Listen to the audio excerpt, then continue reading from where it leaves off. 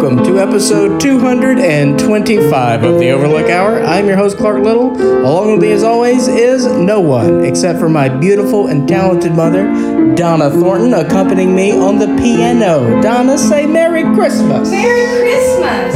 I am home this week for the holidays and possibly COVID. We'll see. But everyone's back in California. I am here. We did record everything done, so I'm just doing a very short intro for you guys this week. Joining us on the show, we did a wonderful interview with Brian Lonano, director of many short films, including Gwilliam, Crowhand, and BFF Girls. Brian joined us to talk about those. A lot of his older projects, and also we talked to him for quite some time. This is one of our longer interviews that we've done in recent memory. We talked to several Christmas films as well, 3 of his favorite. So it's a great interview. Stay tuned for that. But before we throw it to the interview, Mama, do another loop. What's the song again? Toyland or Joy to the World? Toyland. And now we're going Toyland, okay? Before we get to all the fun stuff with the interview and the intro, which we recorded last week, Oksana, her segment, we're going to tell you about a couple things that are going on at the Balboa and the Roxy virtual screening rooms. At the Balboa currently, they're showing Santa Claus Conquers the Martians from 1964. Martians kidnap Santa to deliver toys to the lethargic children of Mars. But when 2 Earth children are nabbed, things get complicated. You should see the look on my mother's face. You into that one? No. All right. At the Roxy Theater, they're showing starting January 1st, but tickets go on sale on the 22nd. Tickets available now. A female World War II pilot traveling with secret documents encounters an evil presence on board, and that is Shadow of the Cloud. So check those out at both the Balboa and the Roxy Theaters, respectively. For any questions, queries, concerns, or comments, please direct those at podcast@overlooktheater.com. Stitcher, Google Play, iTunes, the other one. Find us, like us, comment, tell a friend, tell an enemy. It's not any of my business what you do on your own personal time. The Overlook Hour is available on Facebook as The Overlook Hour. The Overlook Hour is available on Instagram as The Overlook Theater. The Overlook Hour is available on Twitter as The Overlook Hour. Find us, like us, comment, tell a friend, tell an enemy. It's not any of my business what you do on your own personal time. For myself and my mom, we wish you both a happy holiday, Merry Christmas, whatever you got going. We hope you're well, and we'll see you next week. Bye-bye.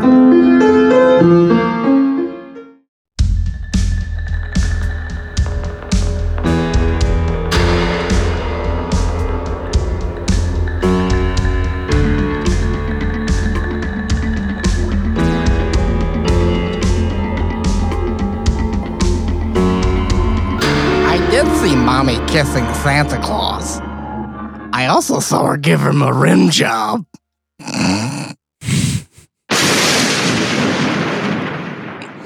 This week's 2 Sentence Horror Story given to you by me, Creepy Clark, myself. This is my debut. Russell, your thoughts? It was terrible. Randy, your thoughts? It wasn't as bad as I was expecting. Oh, damn. 1 for 2, not bad. Clark, your thoughts? It was pretty bad. 1 for 3, 33%. Happy holidays. It wasn't that clever, but I laughed a little bit. I'm sorry? It wasn't very clever. Like, I don't know, you probably could have gone some other, like, Christmas pun or something, but it was okay. Have you heard some of our previous things into the 2 What? I just had a stroke. I'm back. Okay. Yeah, but those were submitted by some freaks. This one's coming off your dome. Randy, I don't know if we've met, actually. I live in a basement. Oh, we've spoke a couple times. We've spoke? Yeah, I think we talked about the English language. I think we talked about your love of music and what's that guy who created the Wall of Sound? Chad Kroger from Nickelback. I hear you're supposed to play Frank Sinatra soon in a movie. No, that's Scott Stapp, Randy. Same thing. Russell, did you read that? I sent you an article last week where Scott Stapp is to play Frank Sinatra. Oh, no. Yes. He can do it. Can he? Yeah. Yeah, because Baritone. if you know Scott Stapp, he's a crooner, baby. Yeah. Oh, I don't know. I don't know. Crooners have to play into the fucking Jarl. It's there in the pyramid of inspiration. You know what? Yeah. Maybe. Yes, but again, if Sinatra's got that silky smooth tone. Do I need to be here anymore? I'm just gonna go. Thank you, Creepy Clark, as he gave a not great 2 cents story. It wasn't the strongest. It was not. Also, when you leave because you're going home, we've been instructed to put the Christmas tree on top of his trap door. Because when you're gone, he likes to sleep in your bed.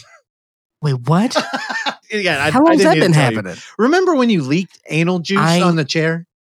And you're like, I could have never told you. Yeah, I probably shouldn't have told you that either. That's true. I've been wondering why my bed smells like Funyuns. Was he a pothead too? You're missing gummies. I have never had Funyuns in my life. Wow. Never. You really gotta.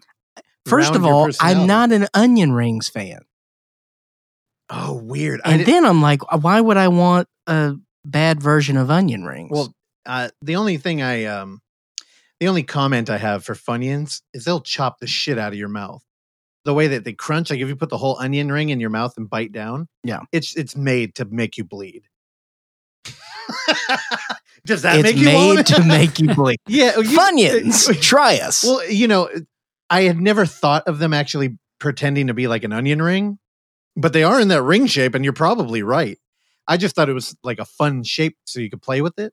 But like with a chip, like a tortilla chip, you don't put the whole triangle in your mouth and bite down. But I always did with the Funyuns. Yeah. And they still break and they still will cut you up. They're fun to play with, huh? Well, you could like put one around your dick or something. Oh, whoa. All right. Happy holidays, everybody. Good Lord, Randy. God damn. There's a white collar Randy. Dude, Randy's turning into. Dude. What the fuck? I'm like shocked. Here, okay. So, yeah, it's our holiday episode. I'm going to take Randy's very crude remark right there and just run with it. And we got some Christmas music for you. Oh, Don't say a fucking word.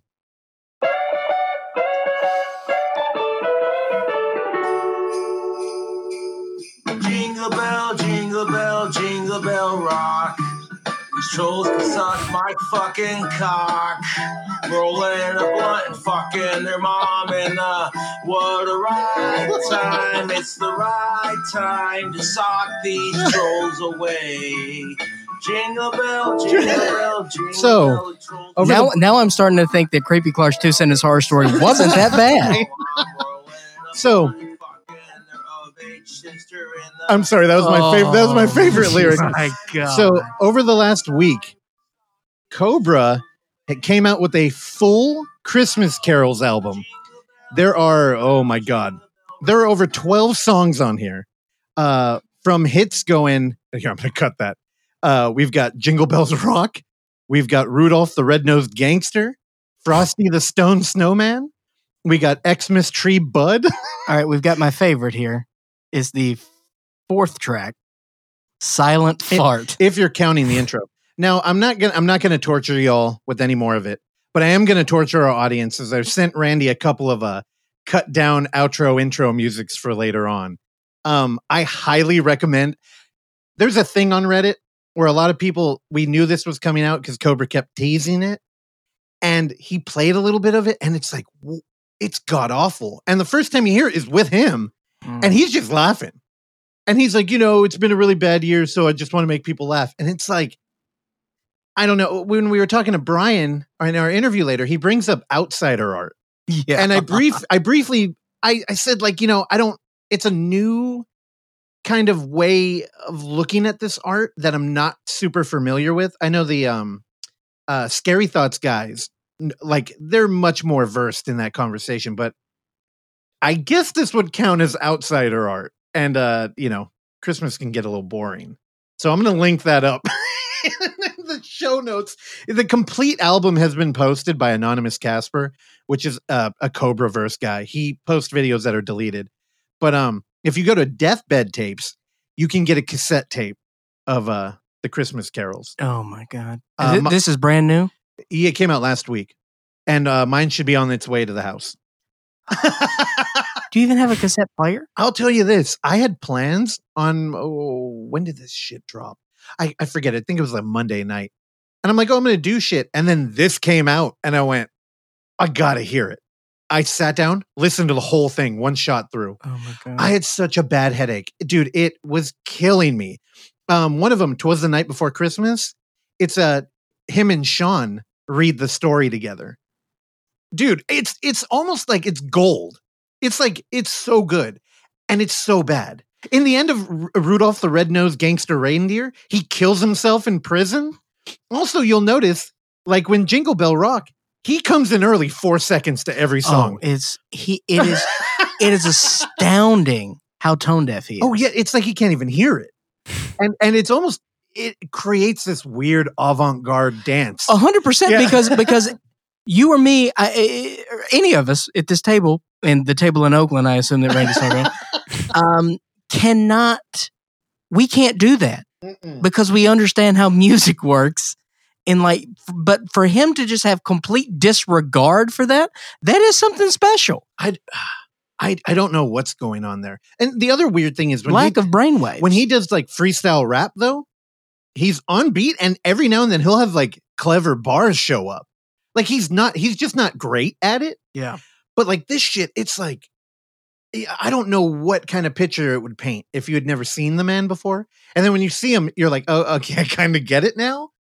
But dude, it's loaded. And I'll tell you, the hardest one to get through might be my favorite, the 12 Days of Christmas. If you can imagine what he replaces for each day. Oh, it's over 5 minutes long. Oh, he does the whole thing. And dude, he loses that beat like 2 seconds into the song. And you know, that one's important because at the 5th day, it kind of changes up the pattern. Oh my God. It is beautiful. I love how he goes from Jingle Bell Rock to Jingle Bells. I know. Yeah. And shout out to Deathbed Tapes. He distributes like a lot of like metal music and stuff. And he gets it.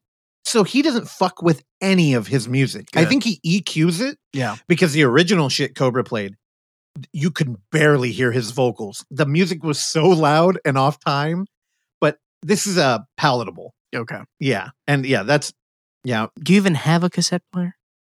I don't think I do. I have several cassette tapes that I bought like last year though. No, you know what? I do have a stereo. You got to find your Walkman, dude. In the garage.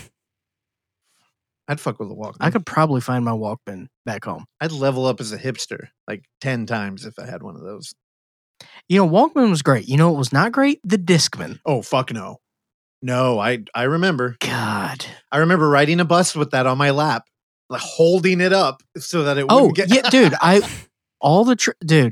That's all I remember. Going on various trips as a kid and my Discman, like me trying to not let it skip. Dude. As I'm listening to ska music.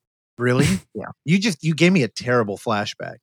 Like, I think I'm an extrovert. I've come around to it. I really like being around people. But you wouldn't know in high school. And I just wanted no eyeballs on me. Like, don't look at me. Like, I just want to hide. And I remember multiple times now getting up to like hurriedly get off a crowded bus and dropping my Walkman and it just exploding with the CD on the floor. And like, you know what I mean? It's like, oh, like that whole interaction. And then they had like, oh, this has anti-skip technology. Oh, yeah. Was it DualShock? Yeah. Yeah. He was like, look, tap it. It's still playing. Yeah. God, the dark ages that we lived through of technology. Remember when the fucking iPod came out? Oh, God. That shit was like, it was like, oh, music. It's like it's a brick. Different. It's forever, though. It was like, I could put 2 CDs on here.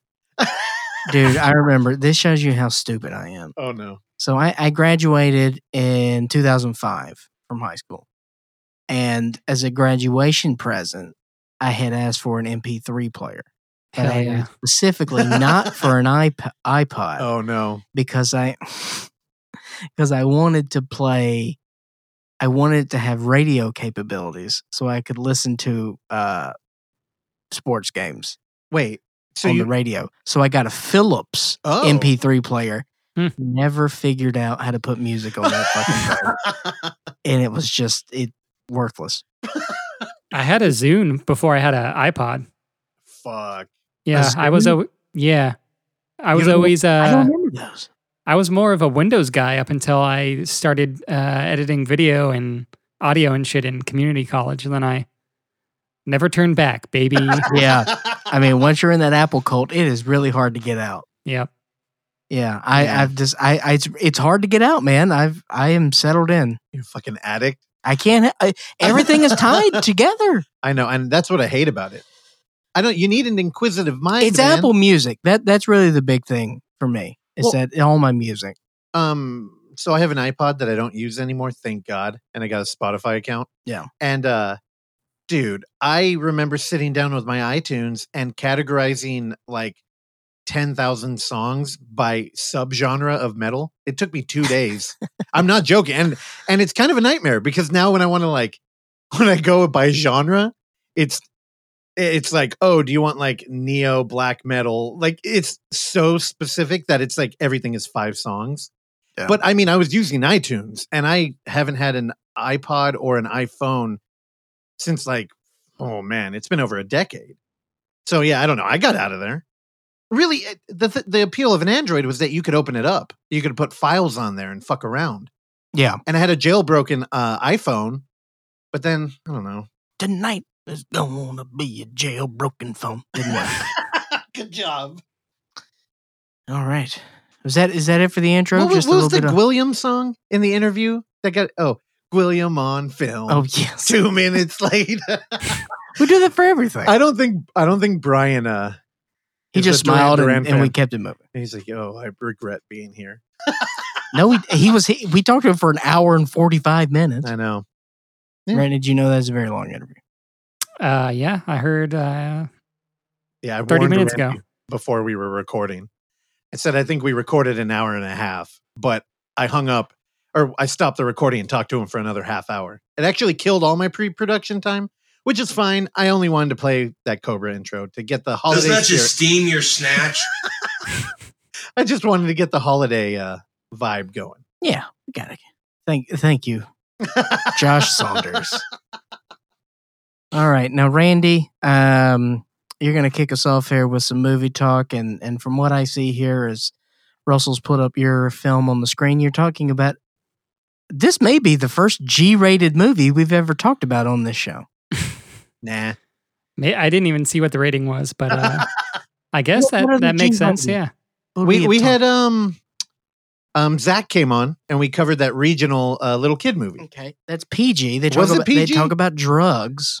And I'm just saying, based on what I see here, I don't think there's any drugs in this movie. okay, well, what about Lookies last year? I think I put A Dog's Way Home. That's Am I- PG. Oh, maybe you're right. Take the dog's way home. I don't know. I keep a very extensive list of everything we talk about now. I bet You I do. could, I bet You I could do. find Okay. something. All right, there's your work. But I'm worried you might be right now. Sorry, Randa. It's one of the few. Let's say. Randa? Randa? Randa. I'm reading and talking. I looked at You're reading Gunpro. the title of the movie and trying to say my name. Yeah. All right, Randy, tell us about this pig. All right. So I'm going to read a little quote from filmmaker Paul Thomas Anderson talking All right. about this Oh. movie. Wait, hold on. Say his name again. Paul Thomas Anderson. Okay. God damn it. There are so many buttons on that board. It's my favorite one. So PTA calls this movie pure cinema. He says Oh, it's a film that you need to take a bath in. It's stripped to its essential elements without any interference. This movie is called Gunda. You know what? I loved Paul Thomas Anderson until you read that last sentence from him. now I got a question. I omitted some words, and then there's another couple sentences where he just keeps talking about how good the movie is too. All right. But Tell me on it. yeah, it is a movie that basically just follows. It's in black and white. There's no dialogue. There's no music, and it just follows the daily life of a pig on this farm, and it's kid pigs that it just had. It's offspring, and 2 cows and a one-legged chicken. And Kid Pigs, that's a band name. 2 kid pigs and a one-legged chicken. Ding, ding, ding, ding, ding, ding. so if you are a person who likes to indulge in the flesh of animals, you may not want to watch this movie. It is, I believe, produced by Joaquin Phoenix, who is very spoken about being a vegan. We are familiar. Yes, but I watched it and I dug it quite a bit. The black and white photography is really, really great. They like do really good work with like depth and like shadows, and it looks like that they would have like went in there and like lit this place to like look good for black and white, but it seems like they're just there kind of filming things happening because you can't really stage what they're gonna do. You kind of just got to be there and react, and I don't know. It just looked super good. Now, Randy, can you confirm or deny that they shot this on black and white film? I don't know. It looks pretty digital to me. So I think it's probably digital black and white. Yeah, I don't know, Randy. I love to eat meat, and I mostly eat poultry. But I love a good pig. Yeah, and I would totally watch this movie. I don't really get the like, if you want to like eat meat, you have to have a weird, distorted view of animals. Mm-hmm. Like, why can't we love them and eat them? I honestly, I think it's best for we the do animals. that with women, brother. Oh my god. Yeah, no, I get that. But yeah, the movie will definitely leave you semi-devastated by the end. But I don't know. It's definitely like an experience movie. Like I said, there's not really a plot, but I don't know. I found it pretty compelling, and it's beautiful to look at. Now, is this where they got Benny's video from? No, this just came out this year. You've seen Benny's video, right, Clark? No, we talked about it the other week. Oh, well, it opens with the bolt gun. So nice. There's nothing that there's nothing that violent in the movie. It just kind of focuses on sort of like, this pig and the offspring, and the offspring disappears at one point. The band? Yeah, dude. I'm in. I hear one of their members has a hot sauce. I hear is pretty good. Sign me up. It goes great with pig. What was I going to say? I don't know. I forgot. God damn it. Anyway, all right. Offspring, pigs, eating meat, hot sauce. It was meat. It was something about meat. It doesn't matter. So this is from the Netherlands, Randy? Yeah.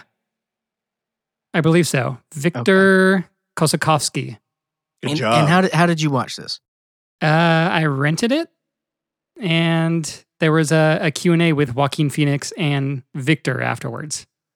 Victor, the director. Yes. Dude, IMDb is saying if you like this movie, you should watch The Truffle Hunters. I hear that movie is great as well, so I might give it a shot. Are you going double pig for the holidays? Well, truffle dogs hunt for truffles. Oh. I believe pigs do as well, but dogs pigs do. But I watch a lot of remotes from Conan, and when they were in Italy, they went truffle hunting with some dogs. I do believe that dogs do truffle hunting as well, but pigs also do. DAWG for truffles or DOG? I'm sorry, doesn't power through it. Some Italian dogs. But no, I mean, I get your point with the whole animal thing, and friend or sustenance, sort of thing. Especially like with pigs, because pigs are interesting because everyone wants to eat them. Immediately talk about how smart and intelligent pigs are. Yeah, pigs are also, I mean, muy delicioso. They're also brutal. Pig will fuck you up. Have you ever? All right. What? So I know Coot had his 4-H stories. Our former third chair. Yes. Justin Coot, who now has an Amazon Prime show. But when I was in elementary school, we would have like a fall festival at the high school. And I should say that the elementary school and the high school is the same school. Okay. I went, there were 500 people at the entire school. That's kindergarten through 12th grade is 500 people. So every fall they would have like a fall festival, and they would have, everyone has a fall festival, I feel like, right? Yeah. like Like a carnival dance or games and something? stuff. Yeah. Like carnival games and fundraisers and stuff. And we would have pig wrestling. Oh. And I think they only had it for a couple years. I did it one time, and You fought a pig? Dude, I was small. They make you wear a mouth And it was guard? like a little baby pig, and they would grease up the pig, and you had to go grab the little baby pig. Oh, you told the story. You knocked the pig out, and that's where you got the name Little Ham Hands? Oh boy, I got the name Little Ham Hands because I don't think my parents should have made it. Jeez. That's why. I'm a science experiment gone wrong, Well, baby. Now, when you go home for the holidays, try and get some pictures of you beating up a pig. I don't think that was photographed. Why? I don't know. Why do you I do barely remember it too. I remember being terrified and excited and a little confused. Because at that time, I mean, look, I had you grew up around animals. And so that's not uncommon. But then they're throwing you in this arena and say, have direct contact with this greasy, small little filth monster. Mhm. For an 8-year-old, Is that what that's they're telling confusing. the pig? They're like, Yeah. So yeah. But I'll tell you right now, I would have pigs. I would have little baby pigs, and I think if I had a pig, I wouldn't eat it. Okay. Same with chickens. I think I would have chickens just for the eggs. But I would have no problem going out to my chickens or my pig and eating a piece of bacon in front of the pig, and I'm not going to feed it to the pig. Yeah. Yeah, I talk big about it too, but like when pets die, I think my parents sheltered me from that end. Yeah. So like I don't even do well with the corpse If of a cat or anything. If like, I had chickens, I wouldn't eat those chickens unless I'm farming chickens for that reason. But if I'm just having some chickens, for eggs and stuff. dude, if we had like a backyard, totally have chickens. I would love to have eggs. every day. Have you ever been around chickens? I've lived in neighborhoods where there were a lot of chickens next door. They're savage, man. They're little dinosaurs. One of my earliest memories was my mom telling me about our grandmother who would chop their heads off and let them run around in the backyard, Mhm. like headless. Yeah. I don't know why, but I remember like committing that to my memory when I was like 4 or 5. And Yeah, my grandpa worked on a chicken farm, and he said he told us the same thing when we were young, that they would try to see how many they can get going at the same time. What the hell is that? Is that what you tell little children? Like, oh, chickens, when you cut their heads off, they'll run around. Yeah. Well, it's also, I just think it's that older generation where there really is no attachment to those things. Yeah. Like, because I remember the first time I went squirrel hunting, Oh, here we go. and then They grease you up for that too? and then we got a bag of squirrels, and then we go and we dress the squirrels, and that Like little top I hats. had been around, like dressing a deer never really affected Big clothes. at all. Now I nearly almost died dressing a deer because we didn't set. So when you dress, all right, I don't know why we got down this road, but Dressing the deer? when you dress a deer, you have to hang it, Okay. and then you have to gut it. You got to get all Oh. the bad stuff out. Like a dry cleaner. Yeah, You hang up the Sure. clothing.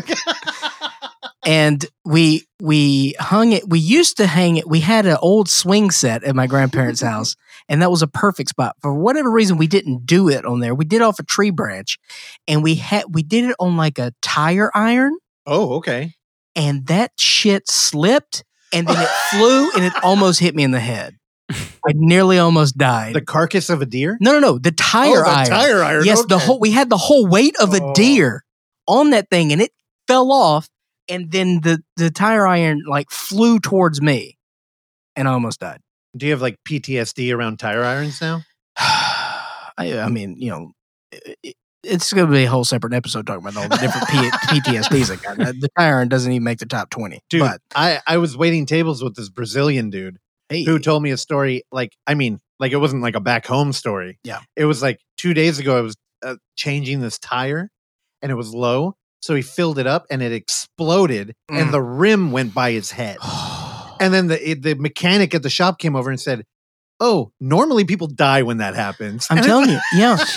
I have almost died several times just doing stupid shit. well, now all the tires on my car are flat because of that story. But anyway, back to close about dressing a squirrel. Okay, but So squirrel's obviously very different than a deer. So with squirrel, you basically just peel the skin back, and then it looked so much like our little 4-pound teacup chihuahua that it freaked me out. I played Red Dead I Redemption didn't 2. like it. Yeah, I've seen squirrels how- are easy to I've dress. seen how you you do this. You just do a little cutting and you just rip it right off. Find a little tailor, cool little Dora. Squirrel's not bad. Squirrel meat and stew. However, you do need to watch out for the pellets because you shoot it with a shotgun. So So what? you could chew on a pellet. Oh, It's no good. You just got to make sure you do a good job. Do they of have cleaning like it. urban legend, like, oh, you bit a pellet, that's good luck? Oh god, dude! If you ever fuck that, dude. Well, you know, in I heard in Paris, I knew a girl that moved out there. She said if you stepped in dog shit, they said like that's good luck. And it's really, you know, the culture trying to address the problem, which is nobody picks up their dog shit. Yeah, So it's like, yeah, you know, you make a lemonade out of lemons. dog shit's rough. You know, like a bird took a shit on you. It's good luck. Bird shit's also bad. You dress a squirrel and chew on its pellet. Yeah, that's good luck. In elementary school, if we were good, we would go out to the picnic tables to have class, and we did that one time, and then we had this stinky girl, and a bird pooped on her. She never lived that down. She transferred schools. I just remembered that. She transferred because her. Now, from where you're from, does that mean she moved to another state? Also, she may or may not be missing. Jesus. All right, Randy, you got I another just- film? I just remembered that. She like abandoned her child.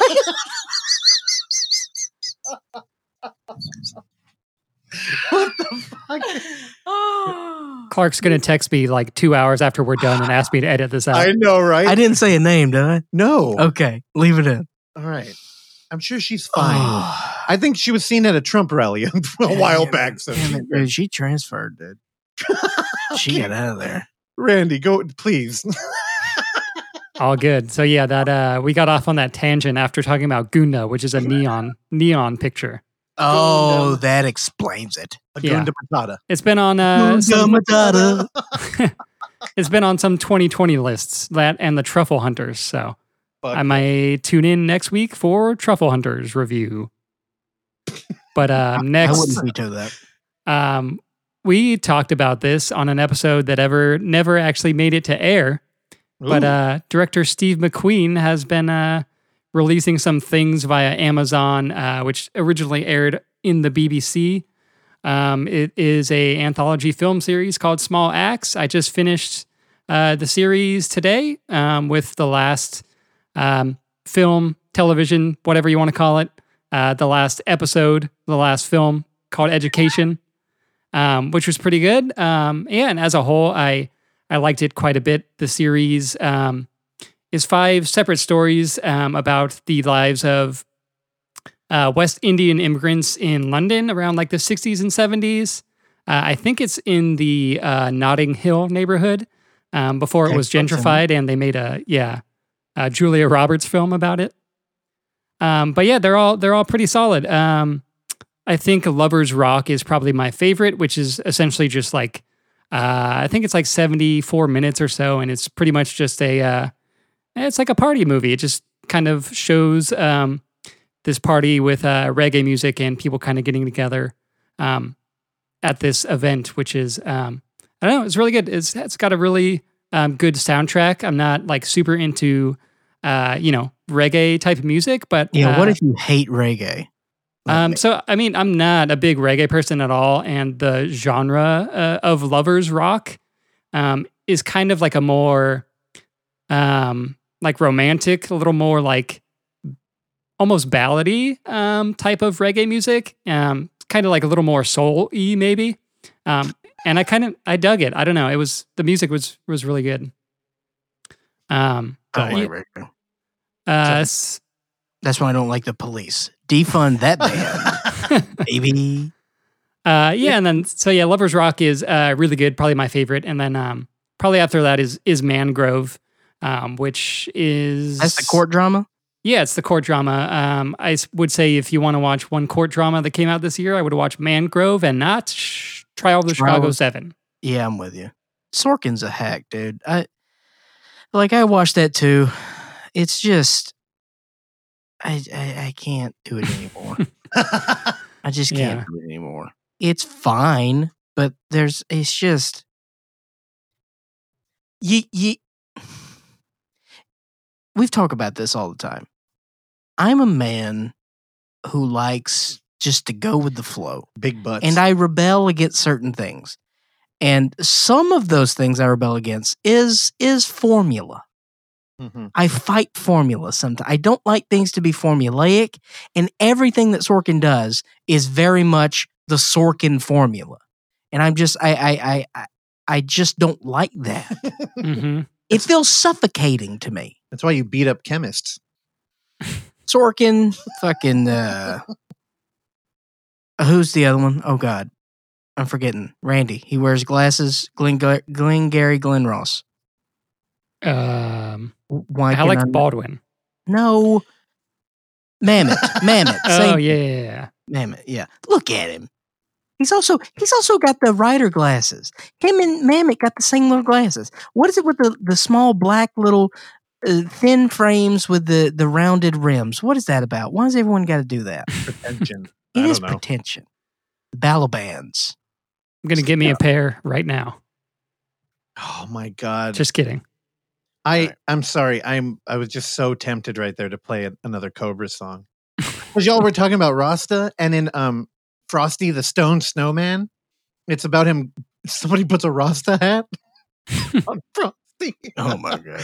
Oh, dude. I'm not gonna play it, but it paralyzed me for a minute. I had a deep inner struggle to fight back. And I didn't, because I love everybody listening. And I know I can only get so much Cobra through. All right, Randy, you got anything else, Bab? No, that's about it for this week. I've just been rewatching some things, and Small Axe, Steve McQueen, Amazon Prime. I rewatched a thing earlier this week too. I rewatched The Gentleman from Guy Ritchie. Oh, wow. Cool. What are you going to talk about, though? The reason why I brought that up, Russell, is Okay. because there's a common thread between The Gentleman by Guy Ritchie and the movie that I'm going to talk about now, Jungle Land, which is from earlier this year. I believe it was released last month. I had added it in my queue in iTunes, forgot about it, and then was looking for something to watch today and saw this, and it's like, okay. Russ, can you scroll up to the top there? Two brothers try to escape their circumstances by traveling across the country for a no-holds-barred boxing match that becomes a fight for their lives. Now, is it directed by Henry Winkler's son? Is Max Winkler I don't think so. I don't know. How many Winklers are out there? Click on Max Winkler, because I did not make that connection, Russell. You want to know why I did? Why? See full bio. You know what? He kind of looks like Henry Winkler. Where the fuck is the full? See full bio. Totally See does. full bio. Right there. 2019. Henry Winkler. See full. Oh my God. There, yes. Scroll down. Henry Winkler. Yeah. Son of look at that. Do you want to know why Why? I made that connection? Because I just fucking wrapped 3 gifts for Henry Winkler at work. They're the most annoying thing he ordered. So when we get a lot of VIP clients, well, me, I treat every client like they're a VIP. But when we get like a Henry Winkler, it's always fun to be like, oh, what are they ordering? He ordered these tacky bowls. They're splatter. I shouldn't be plugging this stuff, but they all had to be individually wrapped, and like he wanted Post-it notes on them with what color was in the. I was like, you motherfucker, Henry Winkler. How much are these bowls? They're cheap. That's the other thing. We have garbage. Okay. Are you saying Winkler's a cheapo? Well, they're cheap, but they're you can only get them through the company that I work for, which is everything else is just. What do you think Winkler's going to do with these bowls? Cereal? Is he a cereal guy? I think it's a lazy gift. He's just going to get them Oatmeal. right in the card and send them out. Oatmeal. Randy thinks he's an oatmeal man. No, they're too big. They're 17 inches. So they're unless you're eating a lot of oatmeal. Well, you know Fruit these salad. are cold. Okay. That is true. You are drinking water out of a craft right now. Yeah, baby. Anyway, yeah. I had that same conversation where it's like Winkler, because I think it was actually under his wife's Look name. at that. He does look like his daddy. He totally does. Anyway, Henry Winkler Hey, he's 5'4". My brother. directed a movie about boxing. Yeah, bare knuckle boxing. So, anytime you tell me a movie about bare knuckle boxing, I want this grimy, lo-fi. Grizzly. That's what I want. This is not that. Now, I'm not saying that this is. There was clearly a little bit of money in this. Charlie Hunnam is attached along with Jack O'Connell. Charlie Hunnam is the connection that I had with The Gentleman, as he is in The Gentleman as well. Also starring Jack O'Connell, if you remember. He was in the great film Starred Up from several years ago. What else has Jack O'Connell been in? Pull him up. One of the seven Unbroken, Starred Up, Eden Lake. Yeah. He's great. He's I love this kid. He fully goes into every role he's gotten. I mean, dude, you would think now there's 3 fighting scenes in this. Two professional fights and then one where they fight to get their car back. Hell where yeah. he fights 2 mechanics at the same time. That's the Rocky 3 of the fights. This is a road movie. This also stars Jonathan Majors from nice. The Last Black Man in San Francisco and Lovecraft Country. He's the lead in Lovecraft Country. He plays the heavy. Now he plays a good heavy. He doesn't have a whole lot to do in this movie. He has a much meatier role as a heavy in White Boy Rick, which is not a good film, but he's good in it. I do not recommend White Boy Rick, but I do recommend Jonathan Majors. Anyway, back to this. This turns into a road movie where these 2 brothers, Charlie Hunnam plays the promoter and the manager of Jack O'Connell. And as we learn, Jack O'Connell had to go into bare knuckle boxing because his brother had his license revoked because he tried to bribe a referee. Charlie Hunnam does a great job in this. Honestly, I think it's one of his better roles, to where he just plays an down and out scumbag, and he's trying to get his brother fights. He has good intentions, however, at the end of the day, he does selfish things, and he is both a help and hindrance to his brother and his career. He has good intentions, but he gets in his own way a lot, and he gets in his brother's way. And because of Charlie Hunnam's character's decisions, they have to go on the run. And they go there. They're actually funded by Jonathan Majors' character, who plays sort of he's a bad guy. He's dealing with drugs and trafficking women, and he's a big boss guy. And Charlie Hunnam's character owes him money. And he's like, look, you took a dive on this fight. You owe me money. So there's a big fight in San Francisco called Jungle Land in Chinatown. I'll hook you up with the fight. You get there, but you got to take this girl with you to Reno. And so it turns into a road movie. They, of course, run out of money. They run into a lot of trouble. And then they realize that the girl that they're sending to Reno is a girl that is owned by another drug dealer guy who is in competition. And then Jonathan Majors' character basically set them up. And so they're in trouble. Like I said, one of my favorite movies in the past few years was A Prayer Before Dawn. And I kind of wanted this to be that, where A Prayer Before Dawn is a very limited storytelling where the majority of the picture takes place in the prison. And My bad. we enter this world this terrifying world of this Thai prison that's just a horrible, horrible place, and great fighting sequences. And there's not a ton of fighting here. This is a family drama centered around bare knuckle boxing. So it took me a little while to get used to that because I don't know. I just wanted to. What's our guy who did Dark Knight? Tim Patton. Yeah, yeah. Tim Patton did a movie Sutton. called Sutton. Tim Yeah. Sutton. I'm sorry, not Tim Patton. Yeah. Tim Sutton. He did a movie called Donnybrook, which is about bare knuckle boxing, which I had not seen. So I kind of wanted something along that. And this is a road movie with two brothers, and I did thoroughly enjoy it. It took me a while to kind of get used to its flow, but once it settled in, I was in. And I loved the last shot of the movie, the last sequence there, which, I saw it coming from a mile away, but it's satisfying because I wanted it to end that way.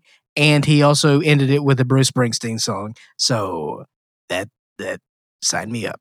Now, Also, it ended in Chinatown. In San Francisco. Bare knuckle boxing, is it used as a frame to like seedy underworld? Like, oh, he has no other choice, so he's going to the underground. Because he had his license revoked. Now, I only bring that up because bare knuckle boxing, there's actually like a professional league going now. And the owner has been coming out. He's been very outspoken about how bare knuckle boxing's way safer than actual boxing. Yeah. And that's why that audio started playing, because I wanted to pull like some of the quotes. Like here he said, in glove boxing, I deal with more swelling. I very rarely see cuts, but you end up taking more sustained damage because your hands are protected. He also talks about how you can be near knockout a lot longer in regular boxing, where in bare knuckle, if you go down, you're done. And a lot of the injury is like superficial. So there's actually like a trend to kind of destigmatize bare knuckle boxing. But I'll tell you, I've been watching a lot of YouTube, and I've fallen in a boxing thing. It actually kind of helps me like motivate me for working out. And I've been watching some of the bare knuckle. Dude, it feels so barbaric. Yeah. And I mean, I've watched like little girls like bare knuckle box because I thought, oh, well, it's just, That's something we want to broadcast? Yeah. Well, I mean, you're fighting pigs when you're 8. So I'm watching 12-year-olds go Took at that it. little porker down. But I thought it wouldn't be that bad because, I've seen real fights where people didn't know how to throw a punch, but even if they did, they didn't really have much to back it up with. And Yeah. I thought it would be like that. Dude, it's brutal. It feels like, I don't know what the boxing gloves do, but they're almost like easier for the audience to palate. Maybe. Yeah. I'm just curious, like, to bare knuckle boxing fans, if this is like a stigma they normally deal with. I'm sure. Yeah. And I don't know. It's like, oh, he has nothing else to do but go bare knuckle. Like I said, in this they show two separate fights. Now, the first fight is very much an underground thing of sort of unsanctioned. Yeah, but unless they're like taping glass to their hand, No, it's not like that. Yeah. And then Jungle Land, which is the actual event, takes place in Chinatown. Again, sort of in an underground thing, but there's clearly money involved. It's a nice arena that they're in, and the well-dressed people that are throwing money around. It's sort of a somebody gets knocked down, they look to the guy in the big throne, and he gives them a thumbs up or a thumbs down. Kinda. But yeah, I really enjoyed this. I recommend it. And Henry Winkler's son. Good for you, buddy. Right. I might check it out. Sounds all right. Terrible taste in kitchenware. But honestly, the things that they get right in here, they really get the brother relationship, and that's really the strong suit of the film. They really got that right. That and the right jab. The right jab is a little... How is San Francisco shot in the movie? Is there a lot of very it? little, No? very little. They shot Randy maybe a scene in San Francisco. tight. They Damn, really? spent a day. That's fine. Paint the picture. I'm pretty sure it's San Francisco though. Okay. Well, it has to be one because they're at the bottom of the Golden Gate Bridge. Once. Okay. I mean, you got to do that. Vertigo. Right? Like Yeah. it's clearly like, okay, we have to have an establishing shot in front of the Golden Gate Bridge to Yeah. let them know, hey, we're here. Then somebody drowns, and next thing we know, they're naked in a bed. And Yeah. it's really on the audience to imagine them undressing the other. It's like, because you can't, I mean, where else are you going to, it's like, oh, we're at Coit Tower. He's got green trunks on, and we're like, what is that? Yeah. Actually, later on in the interview, we talk about classical music playing a role. Hitchcock did it in that film. Oh, that is, thank you for bringing that up. The one thing that did annoy me, again, because I was looking for something that was, grimy and, we're talking about bare knuckle boxing. The score is orchestral. And so that really kind of threw me off. Yeah. You know, I didn't want string music with bare knuckle boxing. It's like they're chasing an Oscar. You know what I mean? Like There is a Yeah. little bit of that. It's a little glossier than I had wanted. Yeah. But again, once I settled into the movie, I really enjoyed it. I own Girl Fight. You want to watch that? But you know what I mean? Yeah, Like no, you I go get in, it. expectations can kill you for a movie. But fortunately, I was able to rebound and You took a hit, but you recovered. because I think trailers can help with that. Okay. They can hinder it. You know what I mean? Yeah. To where, because again, Robbie, friend of the show, Robbie Smith, Yep. sent me a message saying that he saw a movie that he recommended me to watch, and I almost watched it for this show. Uh-huh. I did not watch it because I watched the trailer. I don't get you trailer people, man. You got to trust the friend or, you know. I know. I just Dude, trailers and can't do nothing here's the thing: for you. I'm still going to watch the movie because I do think that it does look up my alley. But the trailer, man, made the it movie? seem like this super saccharine, like Hallmark movie, which I don't think it is. Randy, it's called Working Man. Ah, okay. I I do heard of wanna it. check that out. I'm more of a men at work guy. I was trying to think of the song. Land Down Under I know what the breakfast. What do you say? at Tiffany's.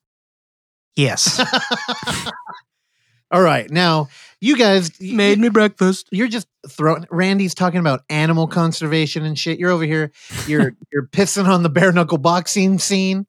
Me, I watched a fucking holiday movie because this Holiday. is Hell yeah. Christmas Eve. Hey, I also saw Christmas Evil for You know, this very I'm show. I also watched Gremlins yesterday.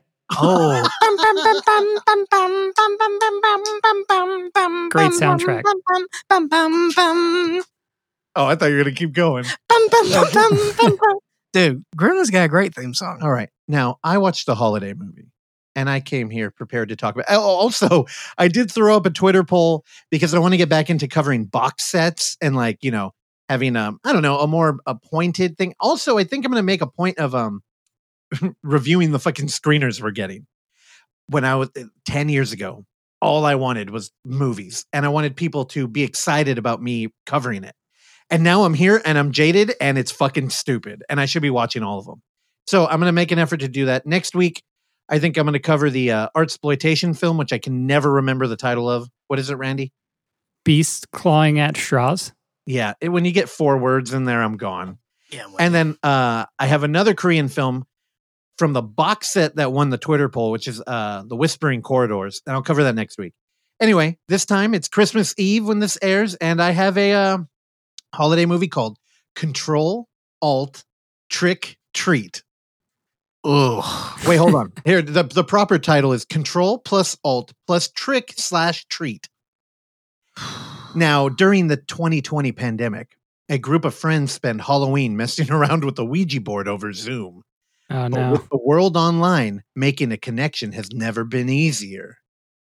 Can you please tell the listeners the name of the writer director? Oh, Harvard John?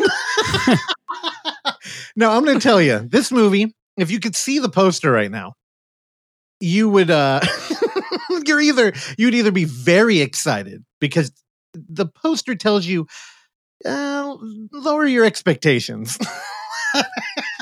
I don't think you could limbo under the bar that the poster's setting up for you. We got a Misfits mask going on? Dude, so we have about, like, I don't know, 8 people all on laptops circled around a lit jack-o'-lantern.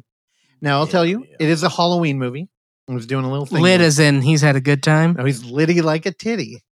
As our Never say that ever again. that's our boy Longneck. You remember that? There you go. And I'll tell you, at no point does a jack-o'-lantern make an appearance in this. But what we're dealing with is not host. It similar thing. We're on a Zoom call. Here's the big spoiler I'm going to give you. You know what? It's not bad. Really? I enjoyed it. It opens up. Everybody's in costume because it's Halloween, and the first one we get is the nun. Somebody's dressed up like the nun, and they look really good. And I'll tell you, everybody in this film, they range from good to not bad. Like, there's one guy who's got, like, kind of a lot. There's like a little gag with him at the end, and he's not great. But dude, this movie, it works. The biggest problem, you can tell there's no money, and they weren't as resourceful as Host, so we don't really get any kills. Now, also, this is not a feature film. It is. It's an hour long. That says 29 minutes. On here, it says 20. It is 60 minutes long. Oh, why does it say 29? I don't know. I know. And wait. What the hell? Russell just watched it twice. He didn't realize. Yeah. Because when you open up the film, you fall into a time loop. It's actually part of the narrative. No, but I'll tell you, it's pass. If you're a fan of in-world camera like we are, I recommend you watch it. Now, I don't know how that film is available. Terrell brought it over. So, yeah, okay. I don't know. Yeah, maybe I should have done some research. Where did he procure But I blew all my pre-production time talking to our guest, who was great. And yeah, Control. I always come in here and I'm like, I want to talk about this film because I'm excited about it. But then I'm like, man, y'all should just watch it. It was pretty good. Well, how would we watch it? You said that. I don't know. That's a good mysterious question. Terrell mysteriously came over and mysteriously injected this mysterious disc. I don't know. He comes over with so normally on Fridays we do drag night and we watch Catfish, which holy shit. And by drag night you mean drag racing. Yeah, no, he brings a briefcase of wigs over and we turn the front room into a runway. No, and dude, episode 22 of the new Catfish, fucking good. Holy shit. I hate Neve. I hate Neve too. Yeah, he's awful. I didn't hate him before, but he has a special place in a in-world camera narrative. I think he is a liar. I think his documentary is fake. He ruined the paranormal franchise. No, he didn't. It wasn't him. He wasn't for? It was the other dude. I think it was the partner that's no longer on the show. And Paranormal 4. Okay. Yeah, there were some problems there. Because it was created. And no. It helped out Ghost Adventures a lot by introducing the infrared Xbox One thing. The Xbox One thing. You cannot take that away from that was cool. Yeah, so Control Alt Trick or Treat. I don't know how to find it. Google it. Y'all are smart. You can figure it out. But it's good. And again, if you've seen Host already, lower the expectations. But if you like the narrative stylings and the platform, yeah, it's same thing. Okay. Yeah. And Harvard John. So the whole thing is in camera? Yeah, it's all in camera. They do a little bit of remember when I was critiquing Searching? Yes. And as you should. Searching had that kind of like heavy hand guide where it's like zoom in the corner because that's where we want you to look. Mm-hmm. They're not that bad, but it's a Zoom call. And when they want you to listen to somebody in particularly, their screen will take up the whole frame. Gotcha. Which, I mean, you can do a Zoom call where whoever's talking takes over. They clearly weren't doing that. Yeah. I don't know. It's minor, but yeah, it was pretty cool. I mean, you would never know from that cover. Much like Shopping Tour, which I should mention, David Robson, San Francisco programmer, highbrow extraordinaire of film. Love that film.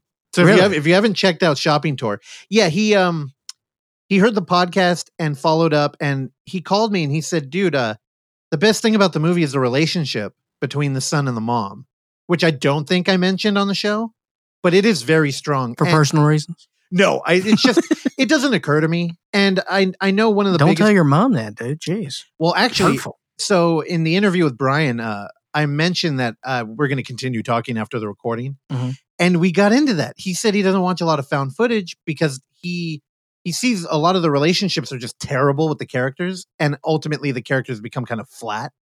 And that's a relic from the Blair Witch. Yeah. People seeing the Blair Witch and being like, oh, it's exciting to have all your characters implode. And it's really not.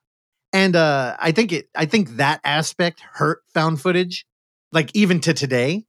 But movies like Webcast or like Shopping Tour, they really like at the center of the film, there's a good relationship. Shopping Tour on Amazon Prime?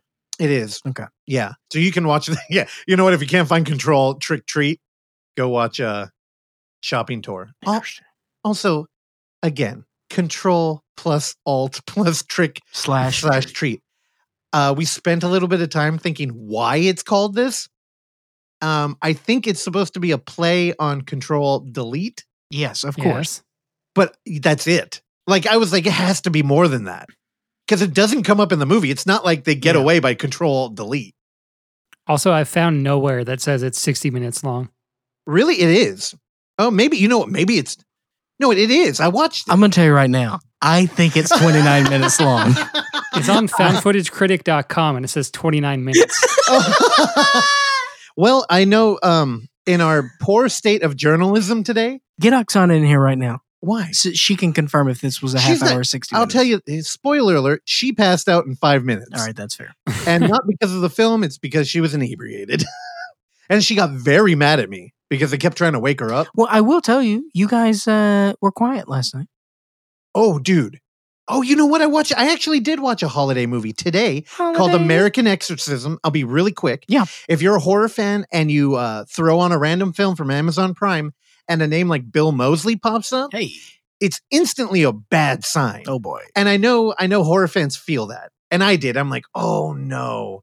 This is one of those movies that tried to get a little bit of money out of Hollywood. And then they attached the name and they said, now we'll make money. And then it kind of, that's it. Yeah, but it's Chop Top.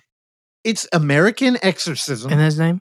And yeah, it is. Thank you. Yeah. And dude, it's a Christmas horror movie because it opens with a holiday party where there's a weak ass Patrick Bateman clone boning his secretary. Gavin Newsom? It's Gavin Newsom's in there and he's they're at the French Laundry. Hey, wait a minute. Gavin Newsom.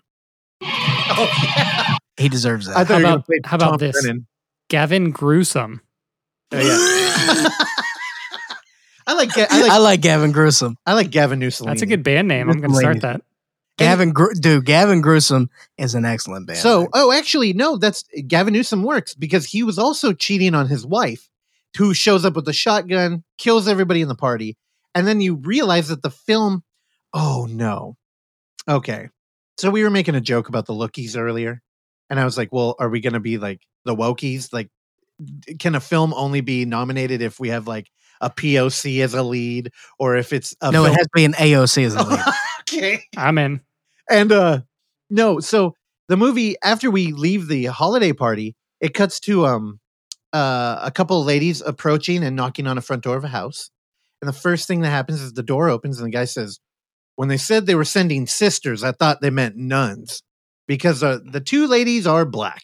Nice. Or Brian De Palma.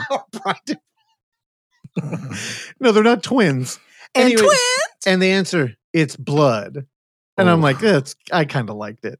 Anyway, one of them dies, and the rest of the movie is about the skeptic sister who was not that good at doing an exorcism, who's now trying to remove the ghost from a building.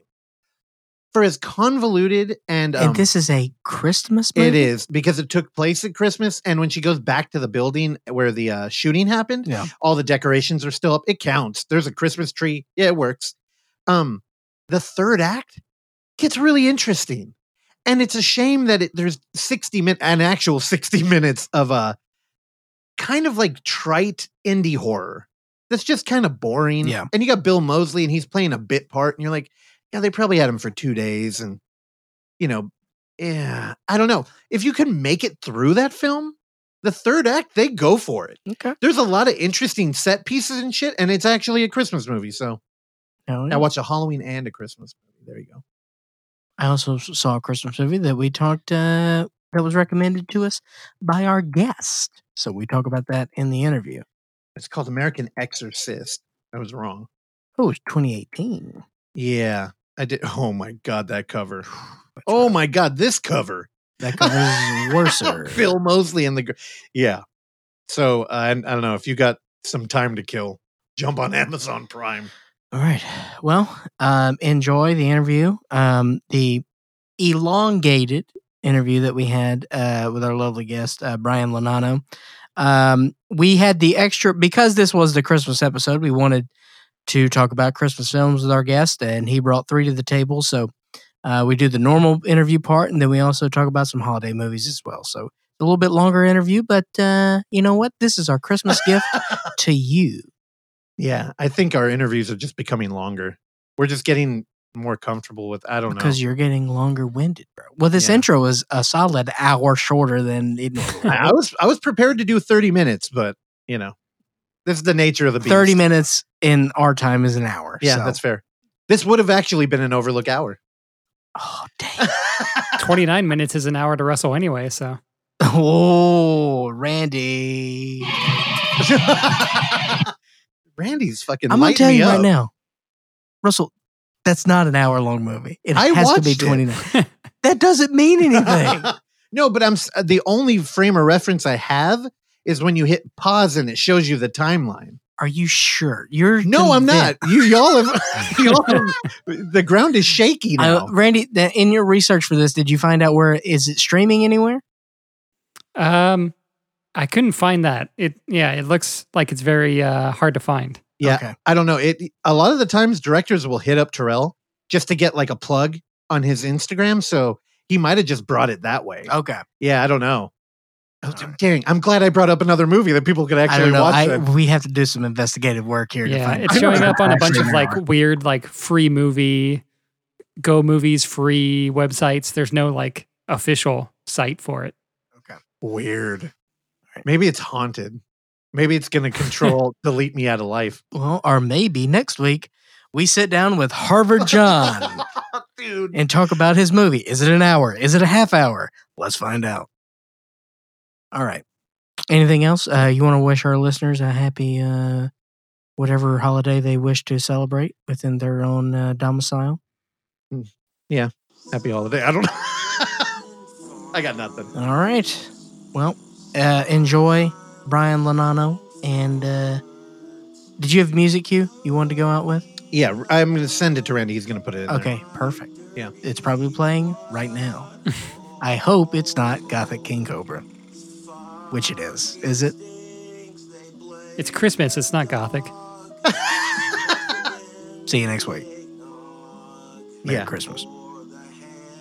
Brian, it's a pleasure to have you on, man. It's nice to meet you. My name is Clark, one of the co-hosts of the show. Wow. Hey, Clark, nice to meet you. Yeah, man. And then we got Russell over here, who's already insulted you by not showing his face.